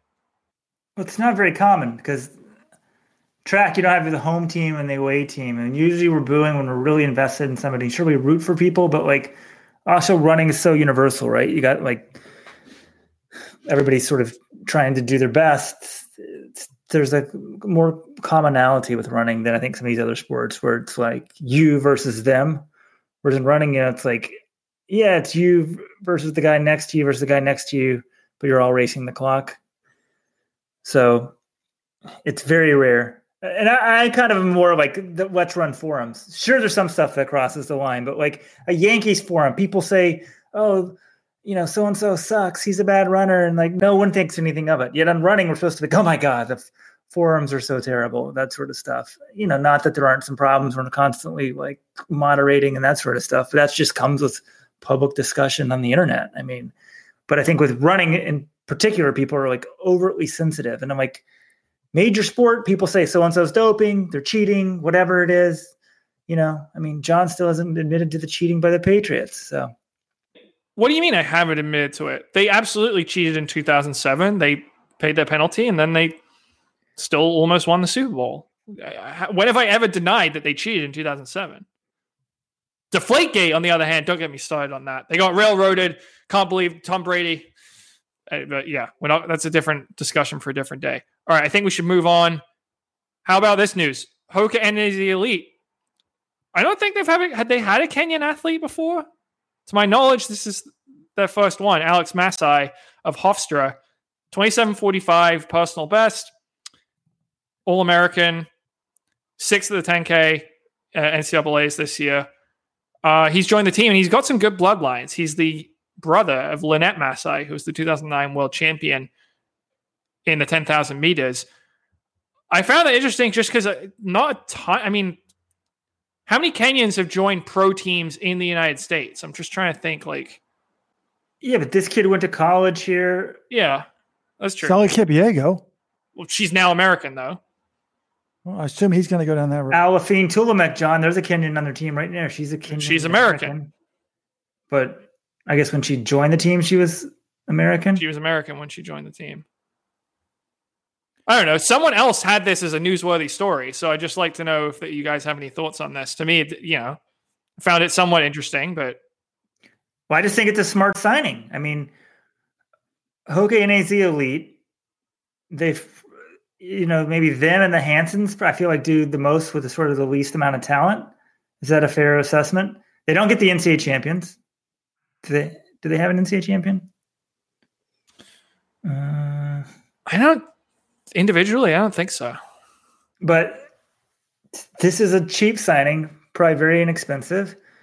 The bloodlines are just absolutely amazing. So the upside is possibly there. And, he gives it a go for a couple of years. You see where he's at. Then you have connections to Kenya as well. The world's more international, more diverse these days. I think it's good for the brand. Yeah, no, I thought it was a smart signing as well. Especially, it's funny. I read the press. Initially, I was like, "Oh, all right, Alex Masai, he's a pretty solid run." And then I read the press release. Whoever wrote the press release did a pretty good job, I think, because I was like, "Oh, actually, yeah, he's got the bloodlines." His brother Moses Masai was 4th at the 2008 Olympics in the 10K. So I'm like thinking to myself, okay, this guy was a pretty decent college runner. He's got a good support system. He'll be at altitude in Flagstaff. Ben Rosario, I think, is one of the best coaches in the country. This could work out, who knows? So I think it'll be interesting to see how he does. And didn't this guy go for it in a couple races? Because usually I don't know the 8th placer at NCAAs, but I feel like there was a couple races. He really went for it. We looked him up. Was it NCAA Cross, maybe? Yes. He was out near the front at NCAA Cross this year. He was undefeated heading in. Yeah. Or maybe that was undefeated, but when your siblings have done what his siblings have done, you're not content, hopefully, to he's not American, which is good, just to kind of be the 4th American in some race and pick up $1,500. Well, I think it's great for him personally, because what is it, 13:24, 27:45 going to get in Africa? Probably absolutely nothing. I would love to know the endorsement contracts for the Kenyan athletes in Kenya. Are they paid Kenyan salaries or American salaries? Does this guy now make more than 90% of the sponsor pros in Kenya, despite being slower than 90% of the sponsor pros in Kenya? So I think it's great for him personally. I imagine this means he probably wants to run for America. That being said, I've got to give. I don't know. Part of me is also, it's like, look at the Nike Oregon project. When you can't do it with the Americans, what do? You hire the elite Africans and coach them to the world titles. Alberto Salazar wanted to have the Nike Oregon project was designed to build American marathoners. That was the goal initially. He couldn't really do that except for with Galen Rupp. So he got a bunch of African-born runners to come over here and dominate the world. Mo Farah, Sifan Hassan, etc. With the Middle East, with Konstantin Klosterhalfen was born in Germany, etc. And I don't know. It's just I just feel like if you don't have grade A talent, you're not going to have grade A results. The African talent is cheaper, and that front is smart. I always said if I was a shoe company, I would just sign a ton of Kenyans. They're way cheaper. Yeah, if you have them train over here too, they'll get more publicity over here. So I think it's smart from a PR standpoint, but I'm surprised y'all aren't being a little bit more cynical of me in the sense of they're doing what everybody else has done. Well, I guess not everybody's done it. Warwick Wetmore doesn't do it. Hanson's Brooks doesn't do it. Okay. Should we talk briefly about the Brussels Diamond League? We have a Diamond League on Friday. It's the last one before the finals next week in Zurich. It's a one-meet final, multi-day final, though. Okay, I wish I could preview this meet more, but the problem is I'm on the website right now. There is no way for me to find start lists. I don't see any links for it. If you go to where they normally have the results, the program and entries and everything, the meet has now begun because for some reason they're having the discus on Wednesday. And so you go to the program results page and you can't find the actual start list, which is just infuriating as someone who covers the sport for a living and, wants to try to preview it on a podcast. I do have this field for you, which I find is very interesting. Beatrice Massalingi, Christine Mboma, Dina Asher-Smith, Sharika Jackson, and Sha'Carri Richardson in the 200 meters. Either of you guys surprised Sha'Carri Richardson, after totally embarrassing herself at the pre-classic, is flying out to run a 200 in Brussels? I'm not surprised because she said in the Let'sRun.com interview afterwards that she had a few more races lined up. I am more surprised, John. She's not going to be in the Diamond League final in the 100. Well, I don't think she's like 6 Diamond League points or something, maybe second place. That's it, which is disappointing. And I think she has to win this race to make the Diamond League final in the 200. So the sport, if they could have one wild card for it's the final, right? But could you have like one wild card for certain events? Just kind of put her in an extra lane. I'd love to see her try to win the 100 if she wants to. She may not want to embarrass herself again.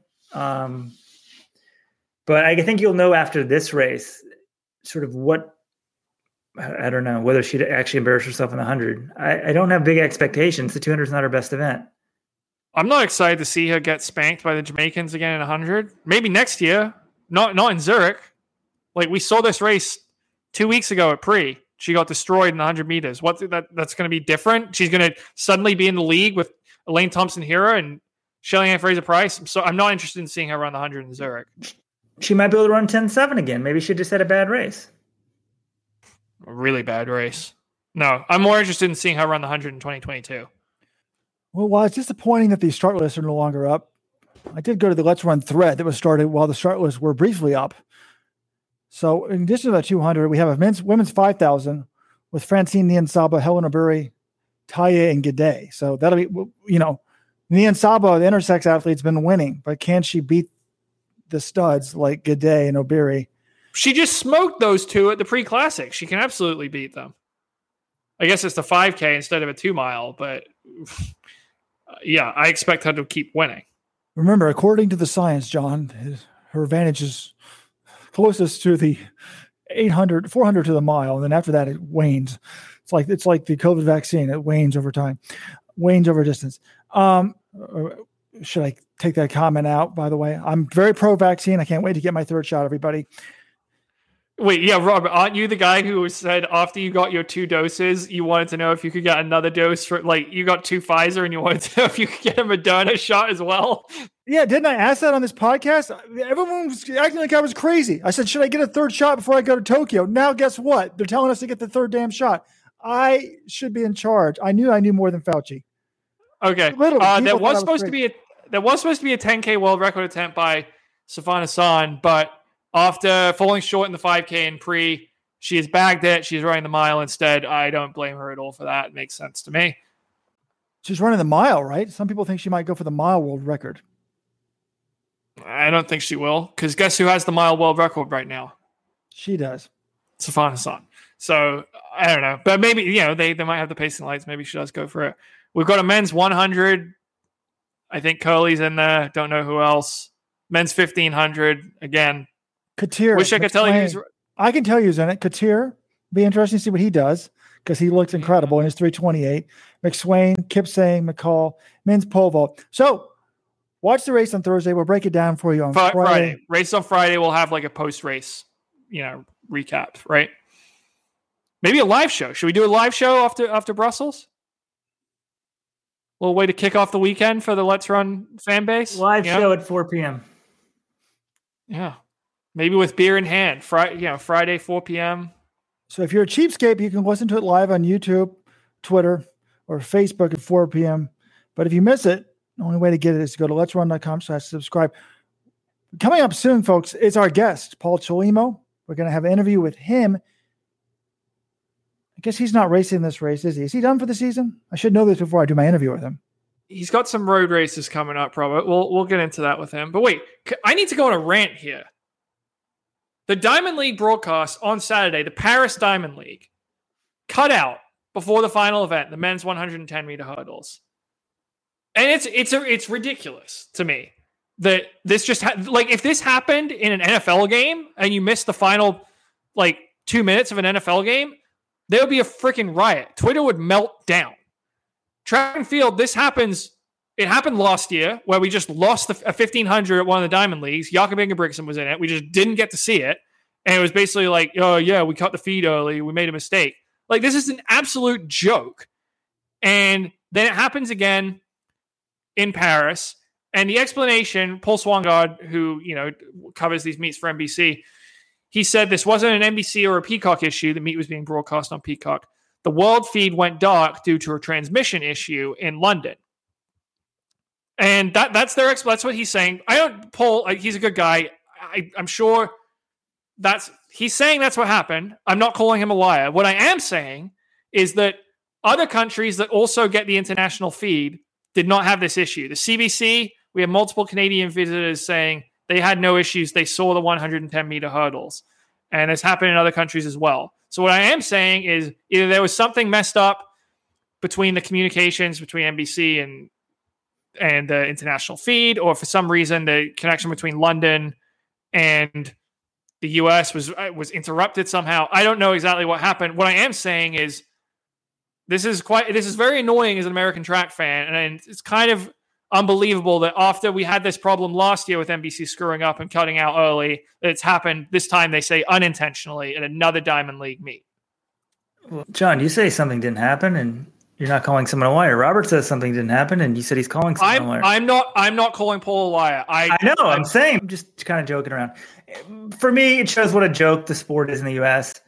Okay, maybe there's a difference because this was being streamed and the other stations are broadcasting on TV countries, but I don't care. NBC still, if they gave a shit about track, immediately when this went down, they'd be deluged with complaints. Obviously, nobody complained. And they'd put something up on the screen. I'm sorry, we've lost the feed. Nothing happened. It just went dark.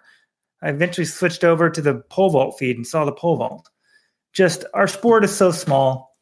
And, hey, who knows? I don't know. It is what it is, right?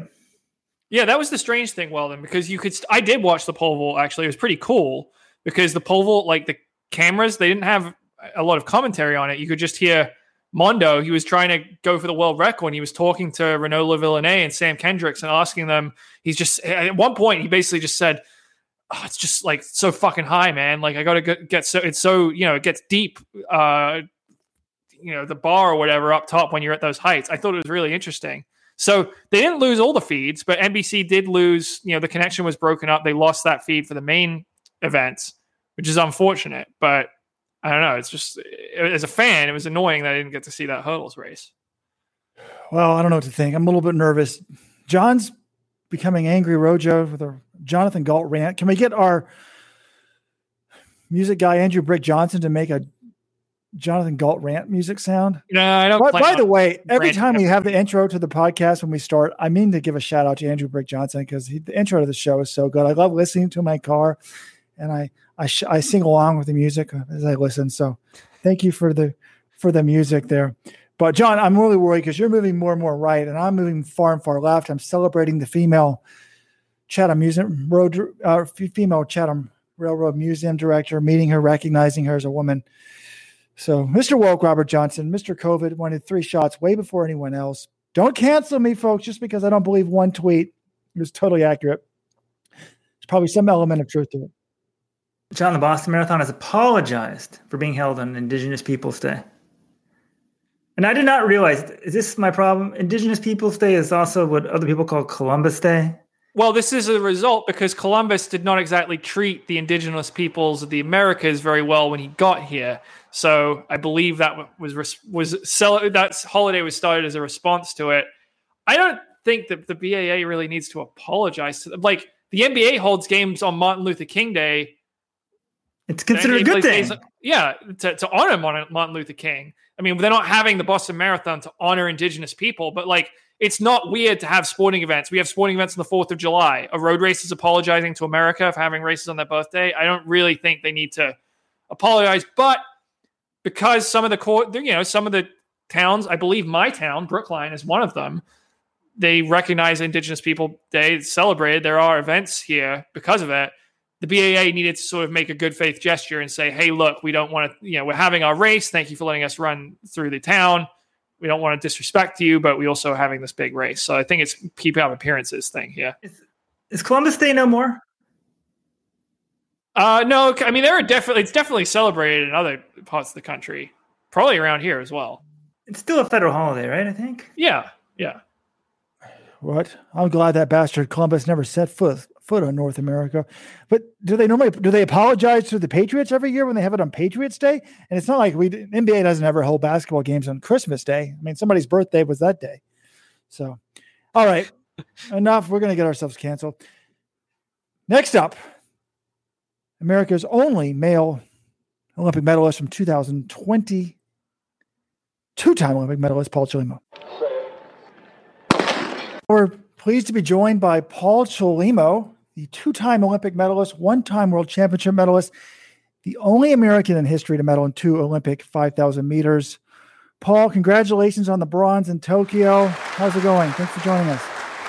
Feels good. It's off season, and to me, pretty much I got road races coming up, but I feel like that's just the bonus. The big job is already done. After Tokyo, my mind was shut off. Like after Tokyo, honestly, I didn't go to bed like 3 days straight because I was just so excited walking around the village, because usually it's with the 5K being almost the last event every Olympics. I don't get a chance to have all the fun and enjoy. So I always just go to my room, to the cafeteria, get some food, back to my room. So once I'm always done and it's successful, I always just go ballistic and try to have fun and enjoy, Yeah. So, at the time in Tokyo, you seemed pretty satisfied with the bronze. Having had a few weeks to think about it, have your thoughts changed? I mean, it seems like it was a pretty good race. I mean, you said in Tokyo to me that if it was between like, I think a 13:05 and 13:20, if it was a slower race, you were convinced you would win the gold. It ended up being a pretty fast race. I mean, you ran 12:59, and that was probably the second fastest time of your life, and yet you still managed to get the bronze. So, what do you kind of take us through that race and what you think of it now? Yeah, honestly, it's that type of race that I did that race, and honestly, going in, I wasn't among the favorites. To me too, it was a different type of race. You got to think about it. If you think about it, it's like number 1 to number 8 in that race, 1 to 8, all of them broke 13 minutes last year. So going into that type of race with people who have broken 13 minutes fresh, my PB was just from 2018. That was a different type of race, and my season best for outdoors, it was listed as 13:26, which I got in the trials. So that's what people knew me for, 13:28, 13:26. So going in, of course, I wasn't expected to. There was people who were expecting me to be tough, but it's like with the PBs, sometimes people get fooled, with the times and everything, crazy running, and these people will just get fooled and they think it's a championship is a championship. And I feel like I was built more for the championship than any other type of race. You can put me in a 12:30 race today.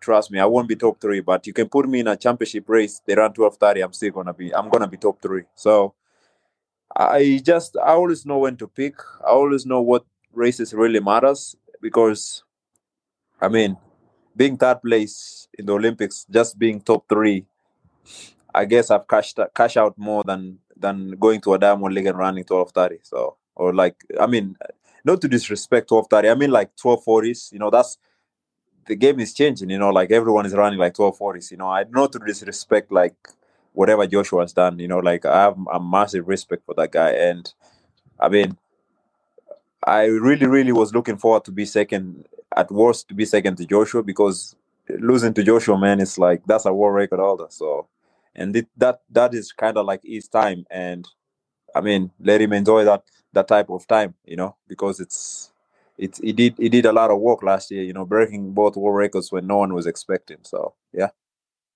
12:30 just sounds crazy. I mean, when you just hear it, you're like, what? It still doesn't sound right to me. Even 12:40 sounds so fast to me. But, as you said, on paper, yeah, I don't know, you weren't one of the favorites. But on the past results and championships, you were. I mean, you did well in 2016, 2017. 2019, you had a little slip up. I think you were, 7th? And you said at the time, like, watch me, I will be ready. You said next year at the Olympics. We all thought we'd have an Olympics in 2020. You're like, I just had a daughter. I haven't been sleeping as much. I will be ready and come Tokyo. And big picture, you totally were. I mean, there's no denying, what you did. There's a lot of expectations. The American distance runners, were getting a lot better. But on the men's side, you're the only one to come through with a medal. Yeah, that's the thing. Like, I tried to do my best. I tried to put name out there, and it just kills me when these people always talking like negative and always talking crap, so that really pisses me off. But that motivates me, though. Sometimes it motivates me. And the crazy part is the funny part is, like, sometimes people think like, this guy is just talking, he just talks. There was a time, funny part is, like, I was sitting with Joshua at the cafeteria, Joshua and Nicolas Kimeli, and I was talking to Joshua, and I was like, that was before the finals, the day before the finals. I was like, hey guys, I think you guys medal already in the 10K. I told Joshua, like, I'm thinking, like, I know what is going to go, like, I have a medal in this race. I don't know what you guys going to do. I don't know what will happen, but just know I'm going home with a medal. That's it. You guys decide which one you're going to take. But I'm just going on with one medal. If it's gold, it's all right. I'll be happy. But any medal is mine. And I told Joshua, just like a joke, I was like, Joshua, this thing we have to do to agree, man. Like, one Ugandan has to go home without a medal. One Ugandan. And I was like, Joshua, you have to decide. It's you or it's Kiplimo. And so, like, it's because I knew pretty much there was going to be one guy. There was going to be one guy that random guy that will show up. There's going to be one guy, and it happened. It was Mohammed. I knew that apart from me and one Ugandan, there was going to be one person. So that's what I think. That's what ended up happening. Yeah. It seems to me, though, like, Paul, when you talk about the fast races, I mean, we were talking. I went to both those Virginia Beach races. This win indoor, the 5,000 attempts, and when I was talking to you about the times, like, it almost seemed to me, I was kind of surprised. Like, I'm talking to an Olympic silver medalist, but you seemed almost intimidated by the fast times. Like, if it's a super fast race, you almost sell yourself short. Like, oh, I can't compete in it. But when I watch these races, even the Olympics, I mean, it's a sub 13-minute race. You always have a big kick. And then after the Olympics at the pre-classic, you're a little bit farther back, but then you're so competitive. Is it just a competitive nature? Like, what happens to you in the last 200 meters? Like, you always seem to have it if you're in it for a top position. Yeah, I feel like I just try to give my best. And honestly, my goal is just to focus more about the long term than just short term running fast in races. For example, Virginia Beach, that was an indoor race, and I wasn't ready to just run that crazy, like run crazy fast, because I always try to pick based on the important races. So in Virginia Beach, actually, I didn't even do any solid type of sessions that could predict that I was going to do the American record, So because I feel like I was just putting it, I wasn't ready for it. But the big person that was requesting the thing was Emmanuel Bor. Emmanuel was shooting for the record, and once it was put out there that I'm going for the American record, once it's out on the media, you can't change it, So I just ended up tried my best, but my big goal was just to compete and get a race in. And because Scott has been setting up like indoor races year in, year out, and I've been missing them. So I figured out that would be the best year that I would give it a try, because it's an Olympic year too. It ended up working, because what I know is that if I do fast races indoors, it just gets me ready for the outdoors. So I think that's my strong part. So any type of race that I do, it really doesn't matter the time or anything, but just getting that speed for outdoors, that will prepare me well for outdoors. Right. So heading into Tokyo, like, how had the workouts been going? Did you think, wow, I'm in the shape of my life? Like, what was your confidence level? Man, heading into Tokyo, like when I did the prelims, I was like just like bouncing, like I wish I could feel like that running 12:30 pace, That was like, I was feeling really good. I mean, I was really, I would say, like, heading into Tokyo, I was like in the best shape of my life. It's just that sometimes it's different type of racing, and especially this is like a championship. Championship is different than a time trial. So running 1250s in a championship, it's a way different game than, because I feel like if we ran like 1259, 1258 in a Diamond League, it would feel a bit more easier than the championship, because that race was like, the pace wasn't consistent, like, because at some point like towards the end, like Kimeli started cranking the pace, and then all of a sudden Joshua comes and he keeps like cranking the pace like crazy. And if you watch the race, Joshua started kicking like 600 out or 500 out. I feel like that was like the tough part. Like he started, like, because he has more strength. So I think that's what he wanted to do. And honestly, it's a different type of game. So I don't know. Yeah, I mean, to me, in my mind, you ran 12:59 in a championship race with an uneven pace. Plus, it was incredibly hot there. So I know time trials aren't your thing, but was there any thought of, the American record is not that far off? It's 12:53. Did you think about taking a crack at it later this summer? I mean, I know you shut down the season now, but why didn't you want to go for the American record?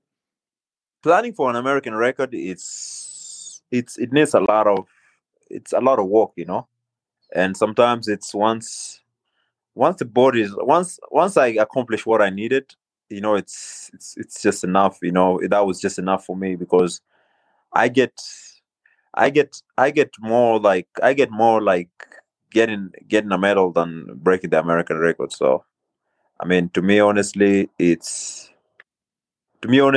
about the planning too. About the planning. Where am I gonna get that type of race? Who is gonna set it up for me? Like, because I feel like, honestly, I put in all the effort, but I don't get all the support out there, because everything I try to do is I just try to work with Scott, and all of a sudden I go to Scott comes back and says, no, it doesn't work, man. It's like, because most of the things I just have to work my way out of it. Like, I have to just do my best to get the performance that I need, So yeah. So no Diamond League final. What are you going to be doing this fall? Yeah, so big thing is I have a mile, Fifth Avenue mile, in about like a week and a half, and then always New York 5K. It's a good race. It's a good place to be. It's a good weekend to be at. So I'm gonna do the New York City 5K, and since the Memphis 5K is about like a week and a half after that, I'm gonna do the Memphis 5K. So pretty much get some indoor racing. So I'm gonna just keep skipping the days. I'm not gonna shut off the day completely. Like yesterday, I had a workout, so I'm not gonna shut off completely, and I'm another thing is that I'm trying my best. I'm trying to make like get more people supporting me, get more people behind me, and I'm starting a YouTube channel. Like the channel would be like showing all my training, everything, all the way to like Eugene, Oregon. So that's my plan, because we need more of that to get people into track and field. So with me doing that, the YouTube channel, and that would be like so important, especially for upcoming athletes, because I came to realize that these people are really, really interested in such type of things, especially like those in high school, middle school. They are so interested in this type of thing. So if they don't get to see me one-on-one, they can see my workouts, they can see what they need to be to train as a top level athlete. So that's what I'm working on right now. Pretty much the YouTube channel, and big goal is just to keep training all the way till like New York 5K, and then shut it off for about 2 weeks and then get back into it again. Yeah. You mentioned about high school and junior high. I've always wondered, back in Kenya, how good were you in Kenya? I mean, you came over to the States and got a scholarship to North Carolina A&T. And back then I was coaching at Cornell. And I mean, you caught my eye pretty quickly because Don Cabral, the Olympic steeplechase two-time Olympic steeplechase finalist, was sort of the god of the Ivy League where I was coaching. And you just destroyed him one time in a 1500 down in Raleigh Relays, I think it was. You made him look like a JV runner. So I said, this guy's pretty legit. And I mean, you never won an NCAA title, but weren't you second in the track? Is that right? But I was always wondering, like, how good were you in Kenya at the time? Because Kenya now is terrible at the 5,000. They haven't won a medal in such a long time. But here you are winning American medals in back-to-back Olympics. So were you one of the top juniors in Kenya, or did you develop after the fact? Tell us about how good you were in Kenya. Before we go ahead, I went to UNC Greensboro, not NCA, North Carolina A&T. Oh, sorry, yeah. North Carolina A&T, they are really good with sprints, but they are not good with distance running. So that's the difference. So, growing up in Kenya, I used to play tags with my brother, and we would run and they'll never catch me. And then also when I was in middle school, the teacher would just come to the class randomly, and they would set up like a school cross country. They would come randomly and take us off the class, and would go to like random. They just show us like the roads that we could run through. Like they would just describe the roads. It's just like a random course, and then we just go run. And most of the time, I would get top 3 with no training at all. No training. And you have to remember, like, I think I did a 9:33 3K in altitude or a dirt track, no training, nothing, just a spike one. So I just I knew I was pretty talented, but most of it, like all the support honestly came from the US. All the support, like when I went to UNC Greensboro and being in college, I got all that experience, getting a silver medal at the university games. All that experience, all that journey, just made me who I am today. Because if I was a runner in Kenya, I'll probably be done by now. I'll probably be in the road races, because I'll be like greedy. Because everyone over there in Kenya, they're like, oh, road races, it's where it is. There's money there and everything. So I would just probably go to road racing and just finish my career like in the road racing, and probably like right now I'll be like somewhere in the village just chilling. Yeah. Do you think the Kenyan sort of lack of success on the track recently, do you think that's because all the money's on the road? So now people in Kenya are like, hey, I'm done with the track. There's money in the marathons. Boom. Or do you think it's more complicated? Yeah, exactly. A lot of Kenyans are moving to the roads, and honestly, trust me, I've been to Kenya, and the big part about it is, and really breaks my heart, is just the support, man. Like it's like just people out there, like they just been given a job and they just sleeping on it. They don't do they don't try help the athletes through every way. They just try to, like a vulture, like they just try to make money through every means. Even if they can take an athlete's money, it's fine. I mean, honestly, that's the big problem right now in track and field in Kenya, because no one tries to do that because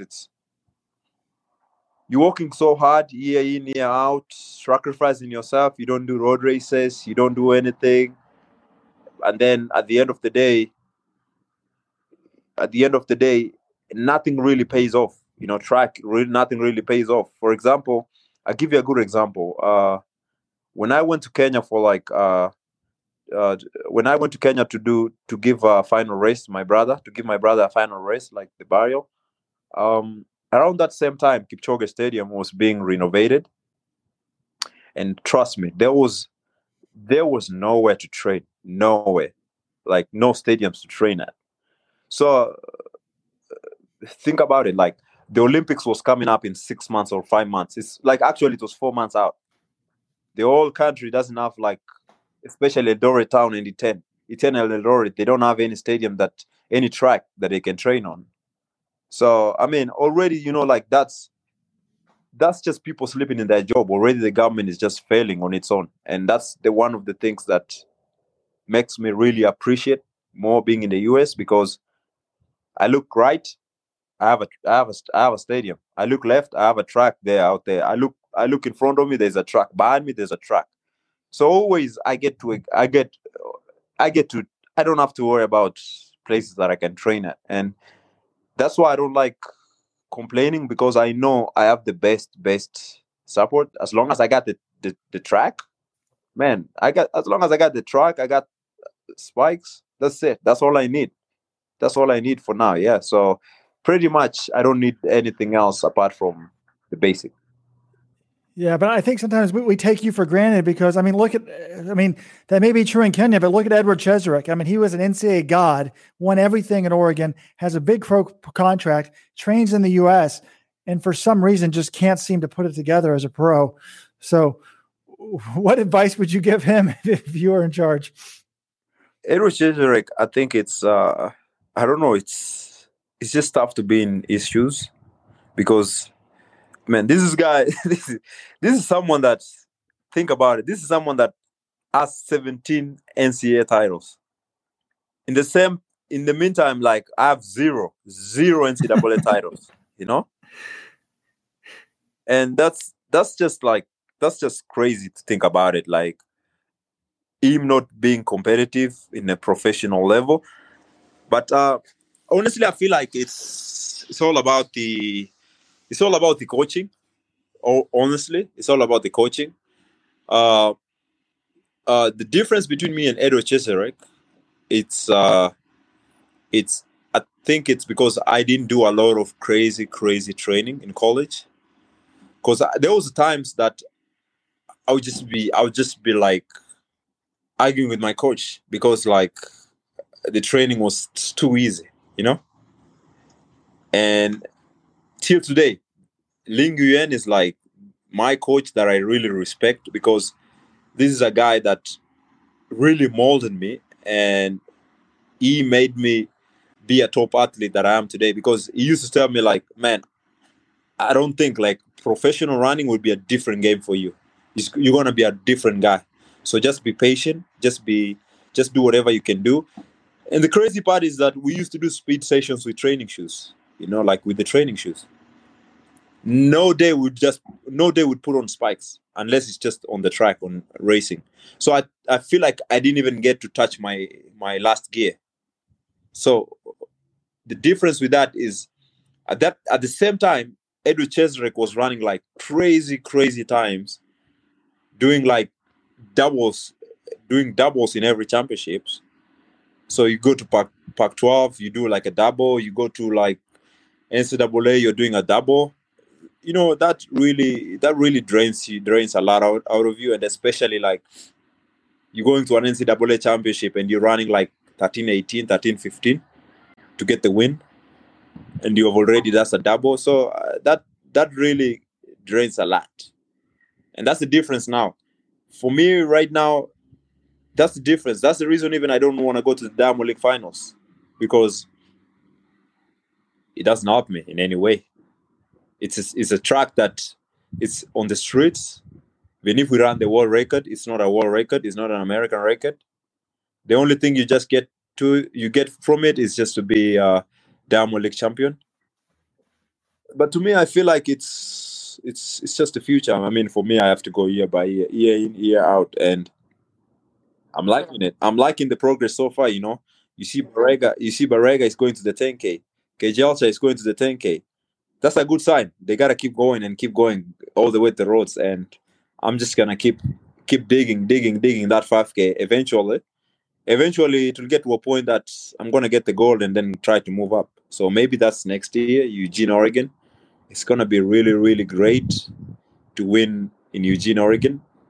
If I get to win gold in Eugene, Oregon, I can even think of going to Rhodes or the marathon. But now it's like I just gotta keep going. I have missions that I have to accomplish for sure. Yeah, I mean, you've talked to me in the past about having a long career, and I think you joked about running in the 2036 Olympics with Athing Mo and your daughter. So you got to balance that. But by not training really hard, because I do think you were a big talent who didn't train that hard. I mean, you told me one time you ran that 13:20 your sophomore year in college in 2012, and you'd only been running seriously for how many months? So 2012, that's when I ran that 13:20. That was 2 years into like competitive running. That was 2 years into competitive running, because I started running like 2010, early 2010, and just coming into college, everything was just falling in place. Everything was progressing. I was running like PBs back to back, and that was a really good race for me. And then since then I got injured, and then it was a downhill. But I've always been improving every year in, year out, and it's a different type of game. And but also one thing with track and field is always just be patient. Patience is the most important thing. For example, you see Eliud Kipchoge. I think it's 2004 Olympics and 2008 Olympics. That's when he got the bronze and the silver in the 5K. Look at Eliud Kipchoge now. It's big, So you don't have to win gold today so that everyone will think you're great. You just have to be patient. Your time will eventually come. Yeah, that's a good point. I hadn't really thought about that. Yeah. How much mileage were you running back in 2012, and how much do you run now? In 2012, I was running about every day, like 1 hour, 1 hour 20. So that like 1 hour, 1 hour 20 minutes, 1 hour 10 minutes, 1 hour 10.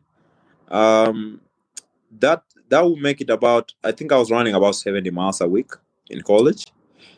Coming to pro, I tried to go all the way to like 95 to 100 miles per week. But usually when the intensity is crazy, like maybe I do about 70 to 80 miles a week. So I just keep adjusting based on how I feel. I'm that type of person that I really listen to my body a lot.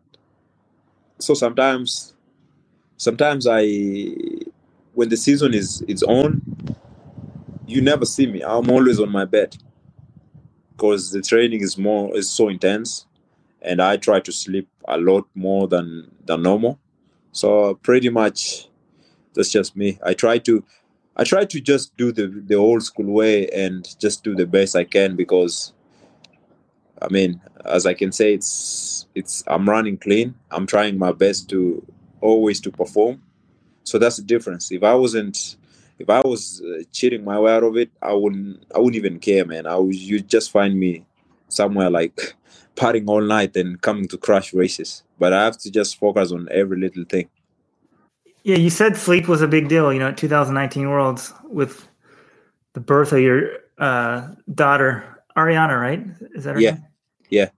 And I was starting to wonder, I'm like, oh, Paul's getting older. Maybe, he's not a 5K guy anymore, but you proved us wrong. And then, but, I think sometimes people think like elite athletes, like you guys are robots.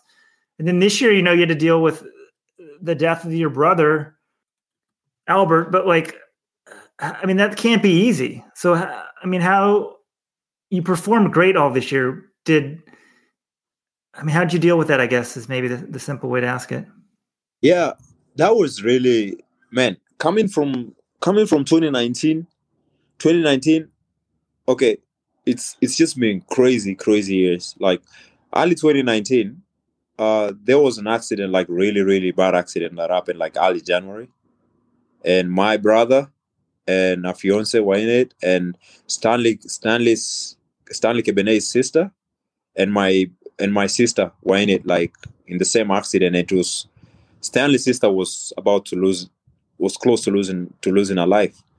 So that was a very, very bad accident because Colorado is like snowing, a lot of snow, and they were just T-boned, and pretty crazy accident. And all that year, and Ariana was still young. All that distractions. There's a championship coming up. 2019 went like that. 2020 shows up. 2020, I'm trying to get in shape, trying to shoot for the Olympics. Man, COVID, Olympics is canceled. 2021, I'm trying to get all the best, like everything. Early 2021, I lose my brother again. So it's just been like 3 years back to back, like very, very like tough. And when you feel like that, when you think about that, and then you try to put your best, you try to do all you can. And there's just people like, you just see randomly, people just bashing you. People just like try to bring you down. I'm like, man, that's not about life, man.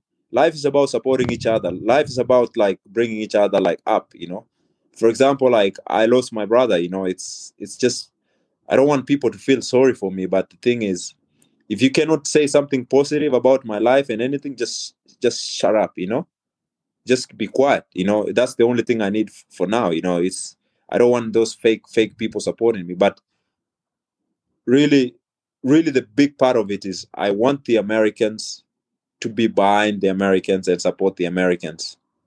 I don't really care what they say, but if you can support your fellow American, just be quiet, and that's it.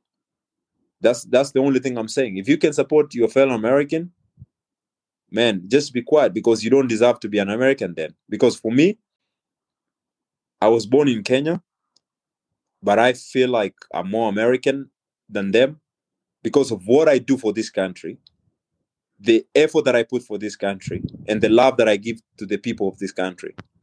But someone who was born here and you feel like you have a right, you feel like you can bash everyone, you can bash all the people that put the effort to put America up there on the maps.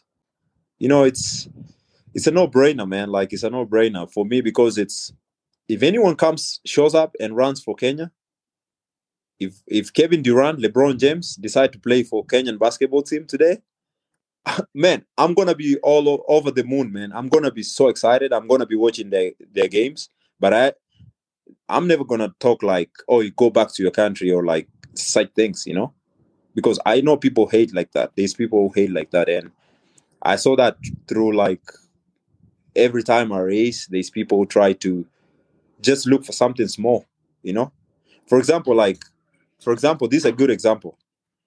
There's a top athlete, really top athlete.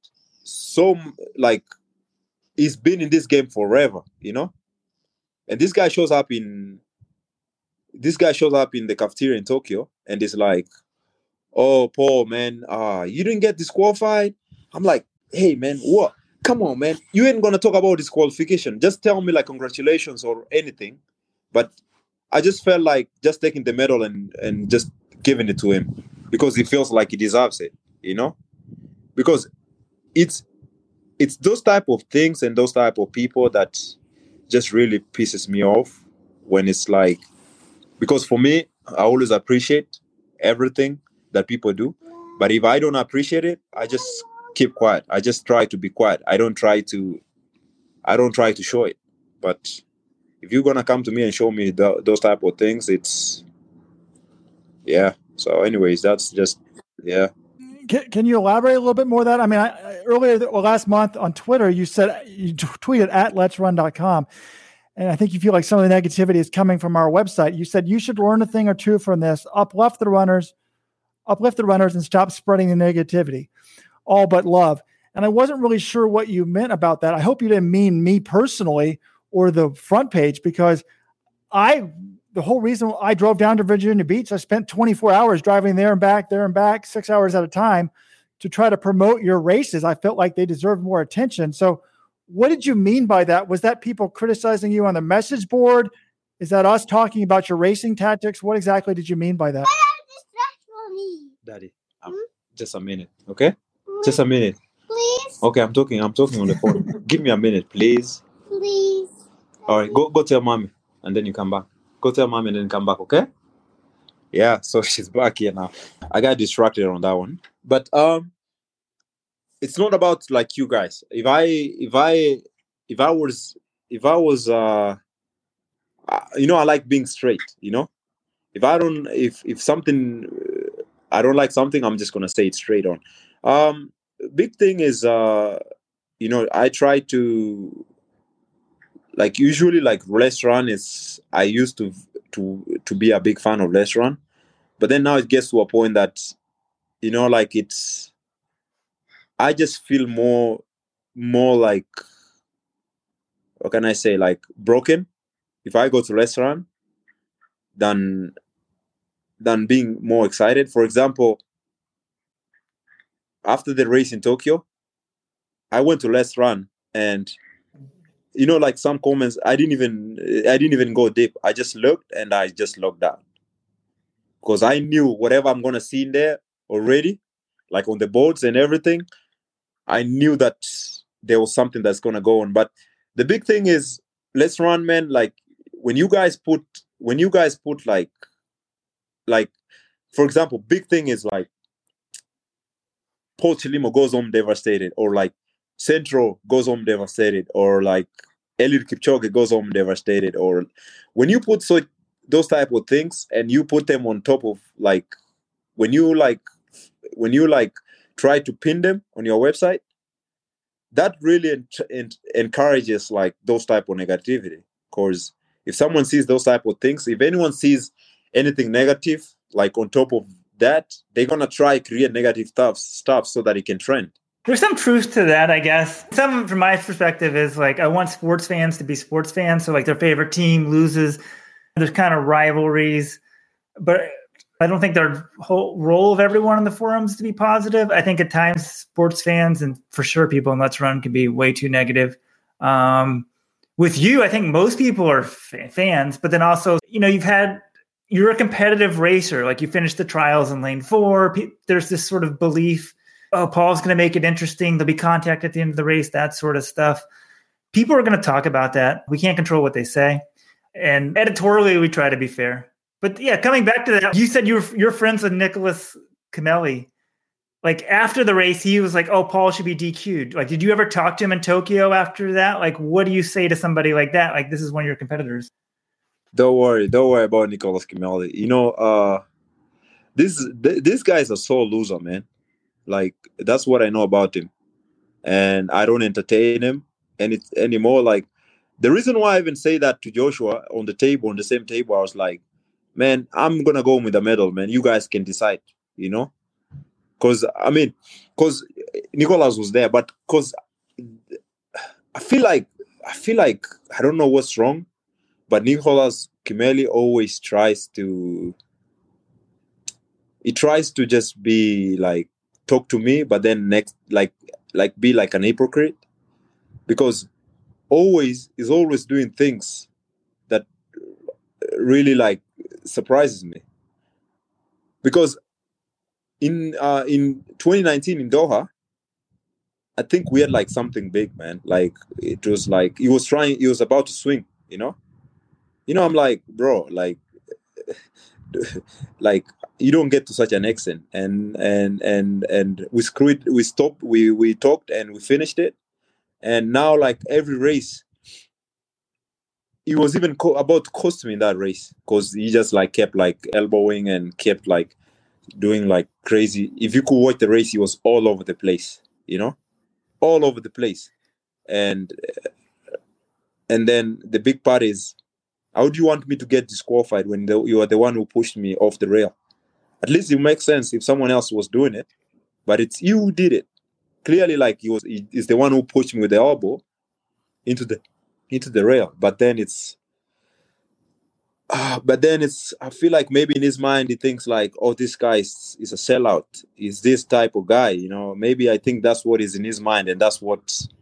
And man, these guys, man. Even there was a pre-classic. There was a guy, like a Kenyan guy. We finished the race, and it's like, I wish Paul. I'm glad Paul didn't win that race. I'm like, man, it's just like I just laugh, man, when I see such things, because they are friends with Kimeli and they work together, and I mean, it is what it is, when you try put effort on the negative vibes come back to you. If you try to do positive things comes back to you. So pretty much, you don't know what would happen, man. You don't know. It's God, man. Like, I don't even know. People think I dove in that race, but I feel like I was meant to medal in that type of race, and you can't control my destiny. If it's my destiny, you can't control it. So that's pretty much what I think. And if you're going to show up, man, if I'm going to get fourth in a race, trust me, I'm just going to go home like salty and take it in than talking about disqualification. Like that's being a loser. If you're going to go directly and try to talk about disqualification so you can medal, that shows a lot of weakness, man. Like, I can't say like, man, Joshua needs to be disqualified so I get second place, or Mohamed needs to be disqualified so I get second place. Man, that's not how the game works. Just go out there, push, do your best, and it's a distance event. Distance event is that type of event, like, you start together. If you are damn strong, that's it. You're gonna win. If you're not strong, it's a different type of games. And my mentality, it's a different type of mentality. Just know, man. Just know, I'm not gonna show up in a race. I'm not gonna fly all the way to Tokyo and just come make it easy for them. No day. Forget it. No, I think your competitiveness is incredible and it's a big strength, but I also think sometimes people's strength can be a weakness. I mean, in terms of your tactics, I don't know. I've been somewhat critical of them over the years in the sense of, like, at USA's, you're a way better runner. Let's be honest. I mean, no offense to Woody Kincaid and Grant Fisher, but you're a way better runner than they are. I didn't feel like they could touch you, yet you finished in lane 4. And the moment that race finished, I thought two things. One, he better not get disqualified for this. If they file a complaint, I'm never going to have respect for them again, because they could run that race 10 times and they never were going to beat Paul. He's way better than them. But my second thought was, honestly, should I text Scott Simmons and tell him Paul had better watch this? He's getting a reputation, and once you get a reputation, he can get DQ'd. And I just felt like you were very close to getting DQ'd in Tokyo. I mean, when I coached collegiately at Cornell, I had a runner who got disqualified from his biggest win.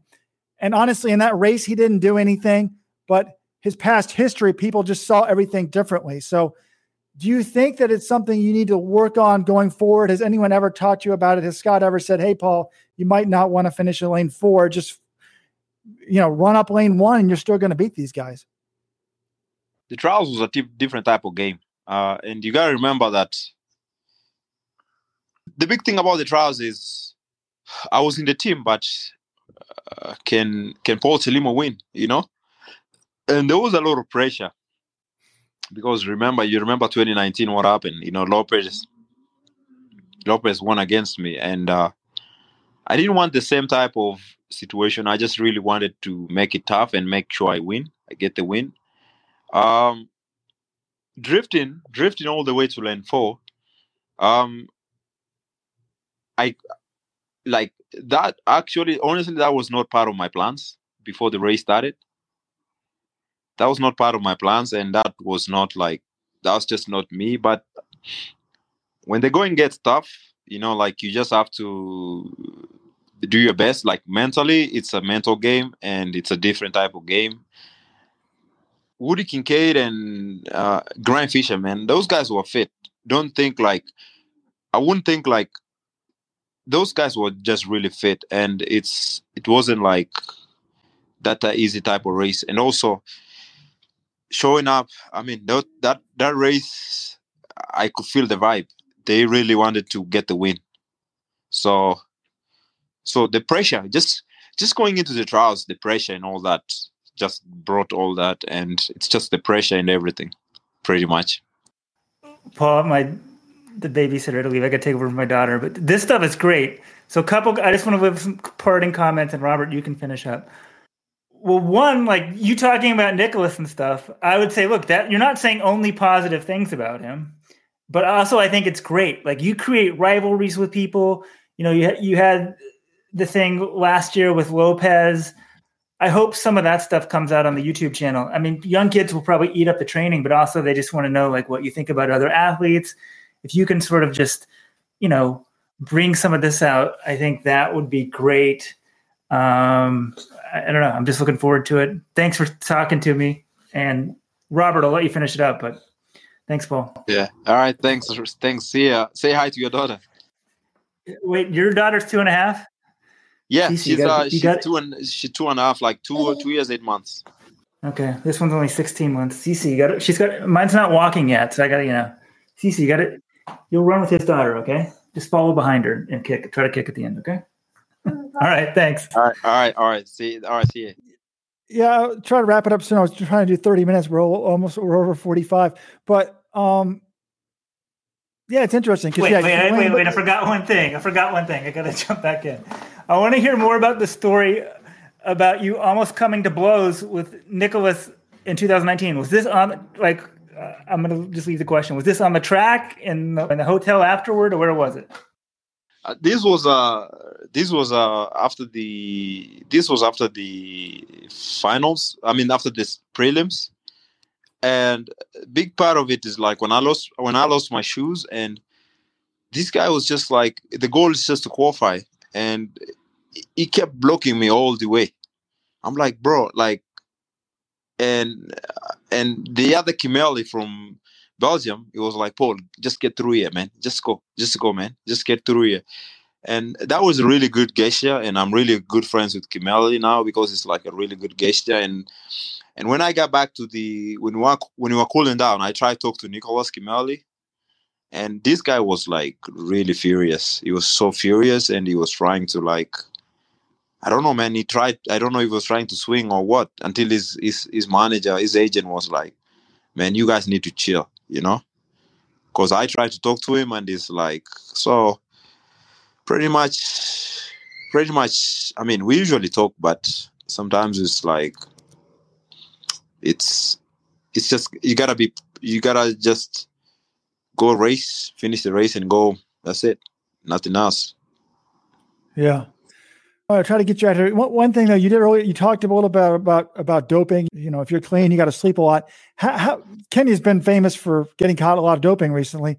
How big of a problem do you think doping is in the sport? I think a lot of people like me think it was really bad 20 years ago and think it's better now. But yet again, we still have a number of prominent people getting popped. So what do you think about it? Big thing is it's getting better now. The system is they more on the hunt now. And for example, I feel like anyone who was doping in Tokyo, it's so risky. Because for example, like, I was tested like 4 times in Tokyo. Actually, they wanted to test me 2 times in a day. I was like, wait, what? I think it's a mistake. So me just being tested like 4 times in Tokyo, like, there's probably like more people who got even tested more than 4 times. So that's the difference. But sometimes there's some performances that you see. There's people running like crazy.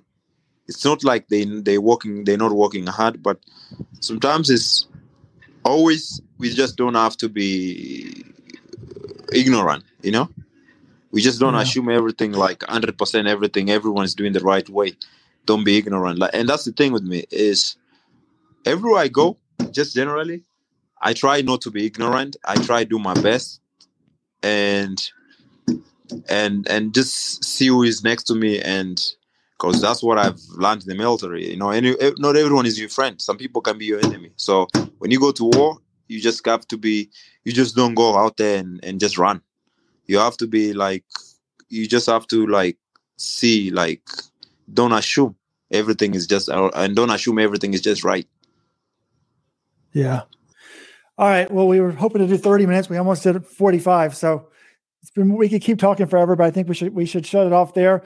We look forward to you getting that gold medal next year, maybe also the outdoor American record before moving to the marathon to become the second coming of Eliud Kipchoge. But thanks for joining us, and best of luck to you. Yeah, thanks. I appreciate you, and really, really would love to get your support and everything. And also, if you can share the link of my, you can share the link or anything of my YouTube channel. Get the people in there. I just do my best. We try to make track and field big. If the athletes don't do it, then it's gonna be tough to get people supporting us. So yeah, pretty much. But last but not least, I'd like to say thank you to your time. Thank you for your time. Thank you for everything. And thanks to the fans that support me. The support group is all that makes me strong day in, day out. Yeah. Okay, good stuff. Remember, if you're thinking of joining the Supporters Club, do it this week, and 100% of the proceeds will go to the great Jonathan Gault. Let'sRun.com/subscribe. Thanks for listening.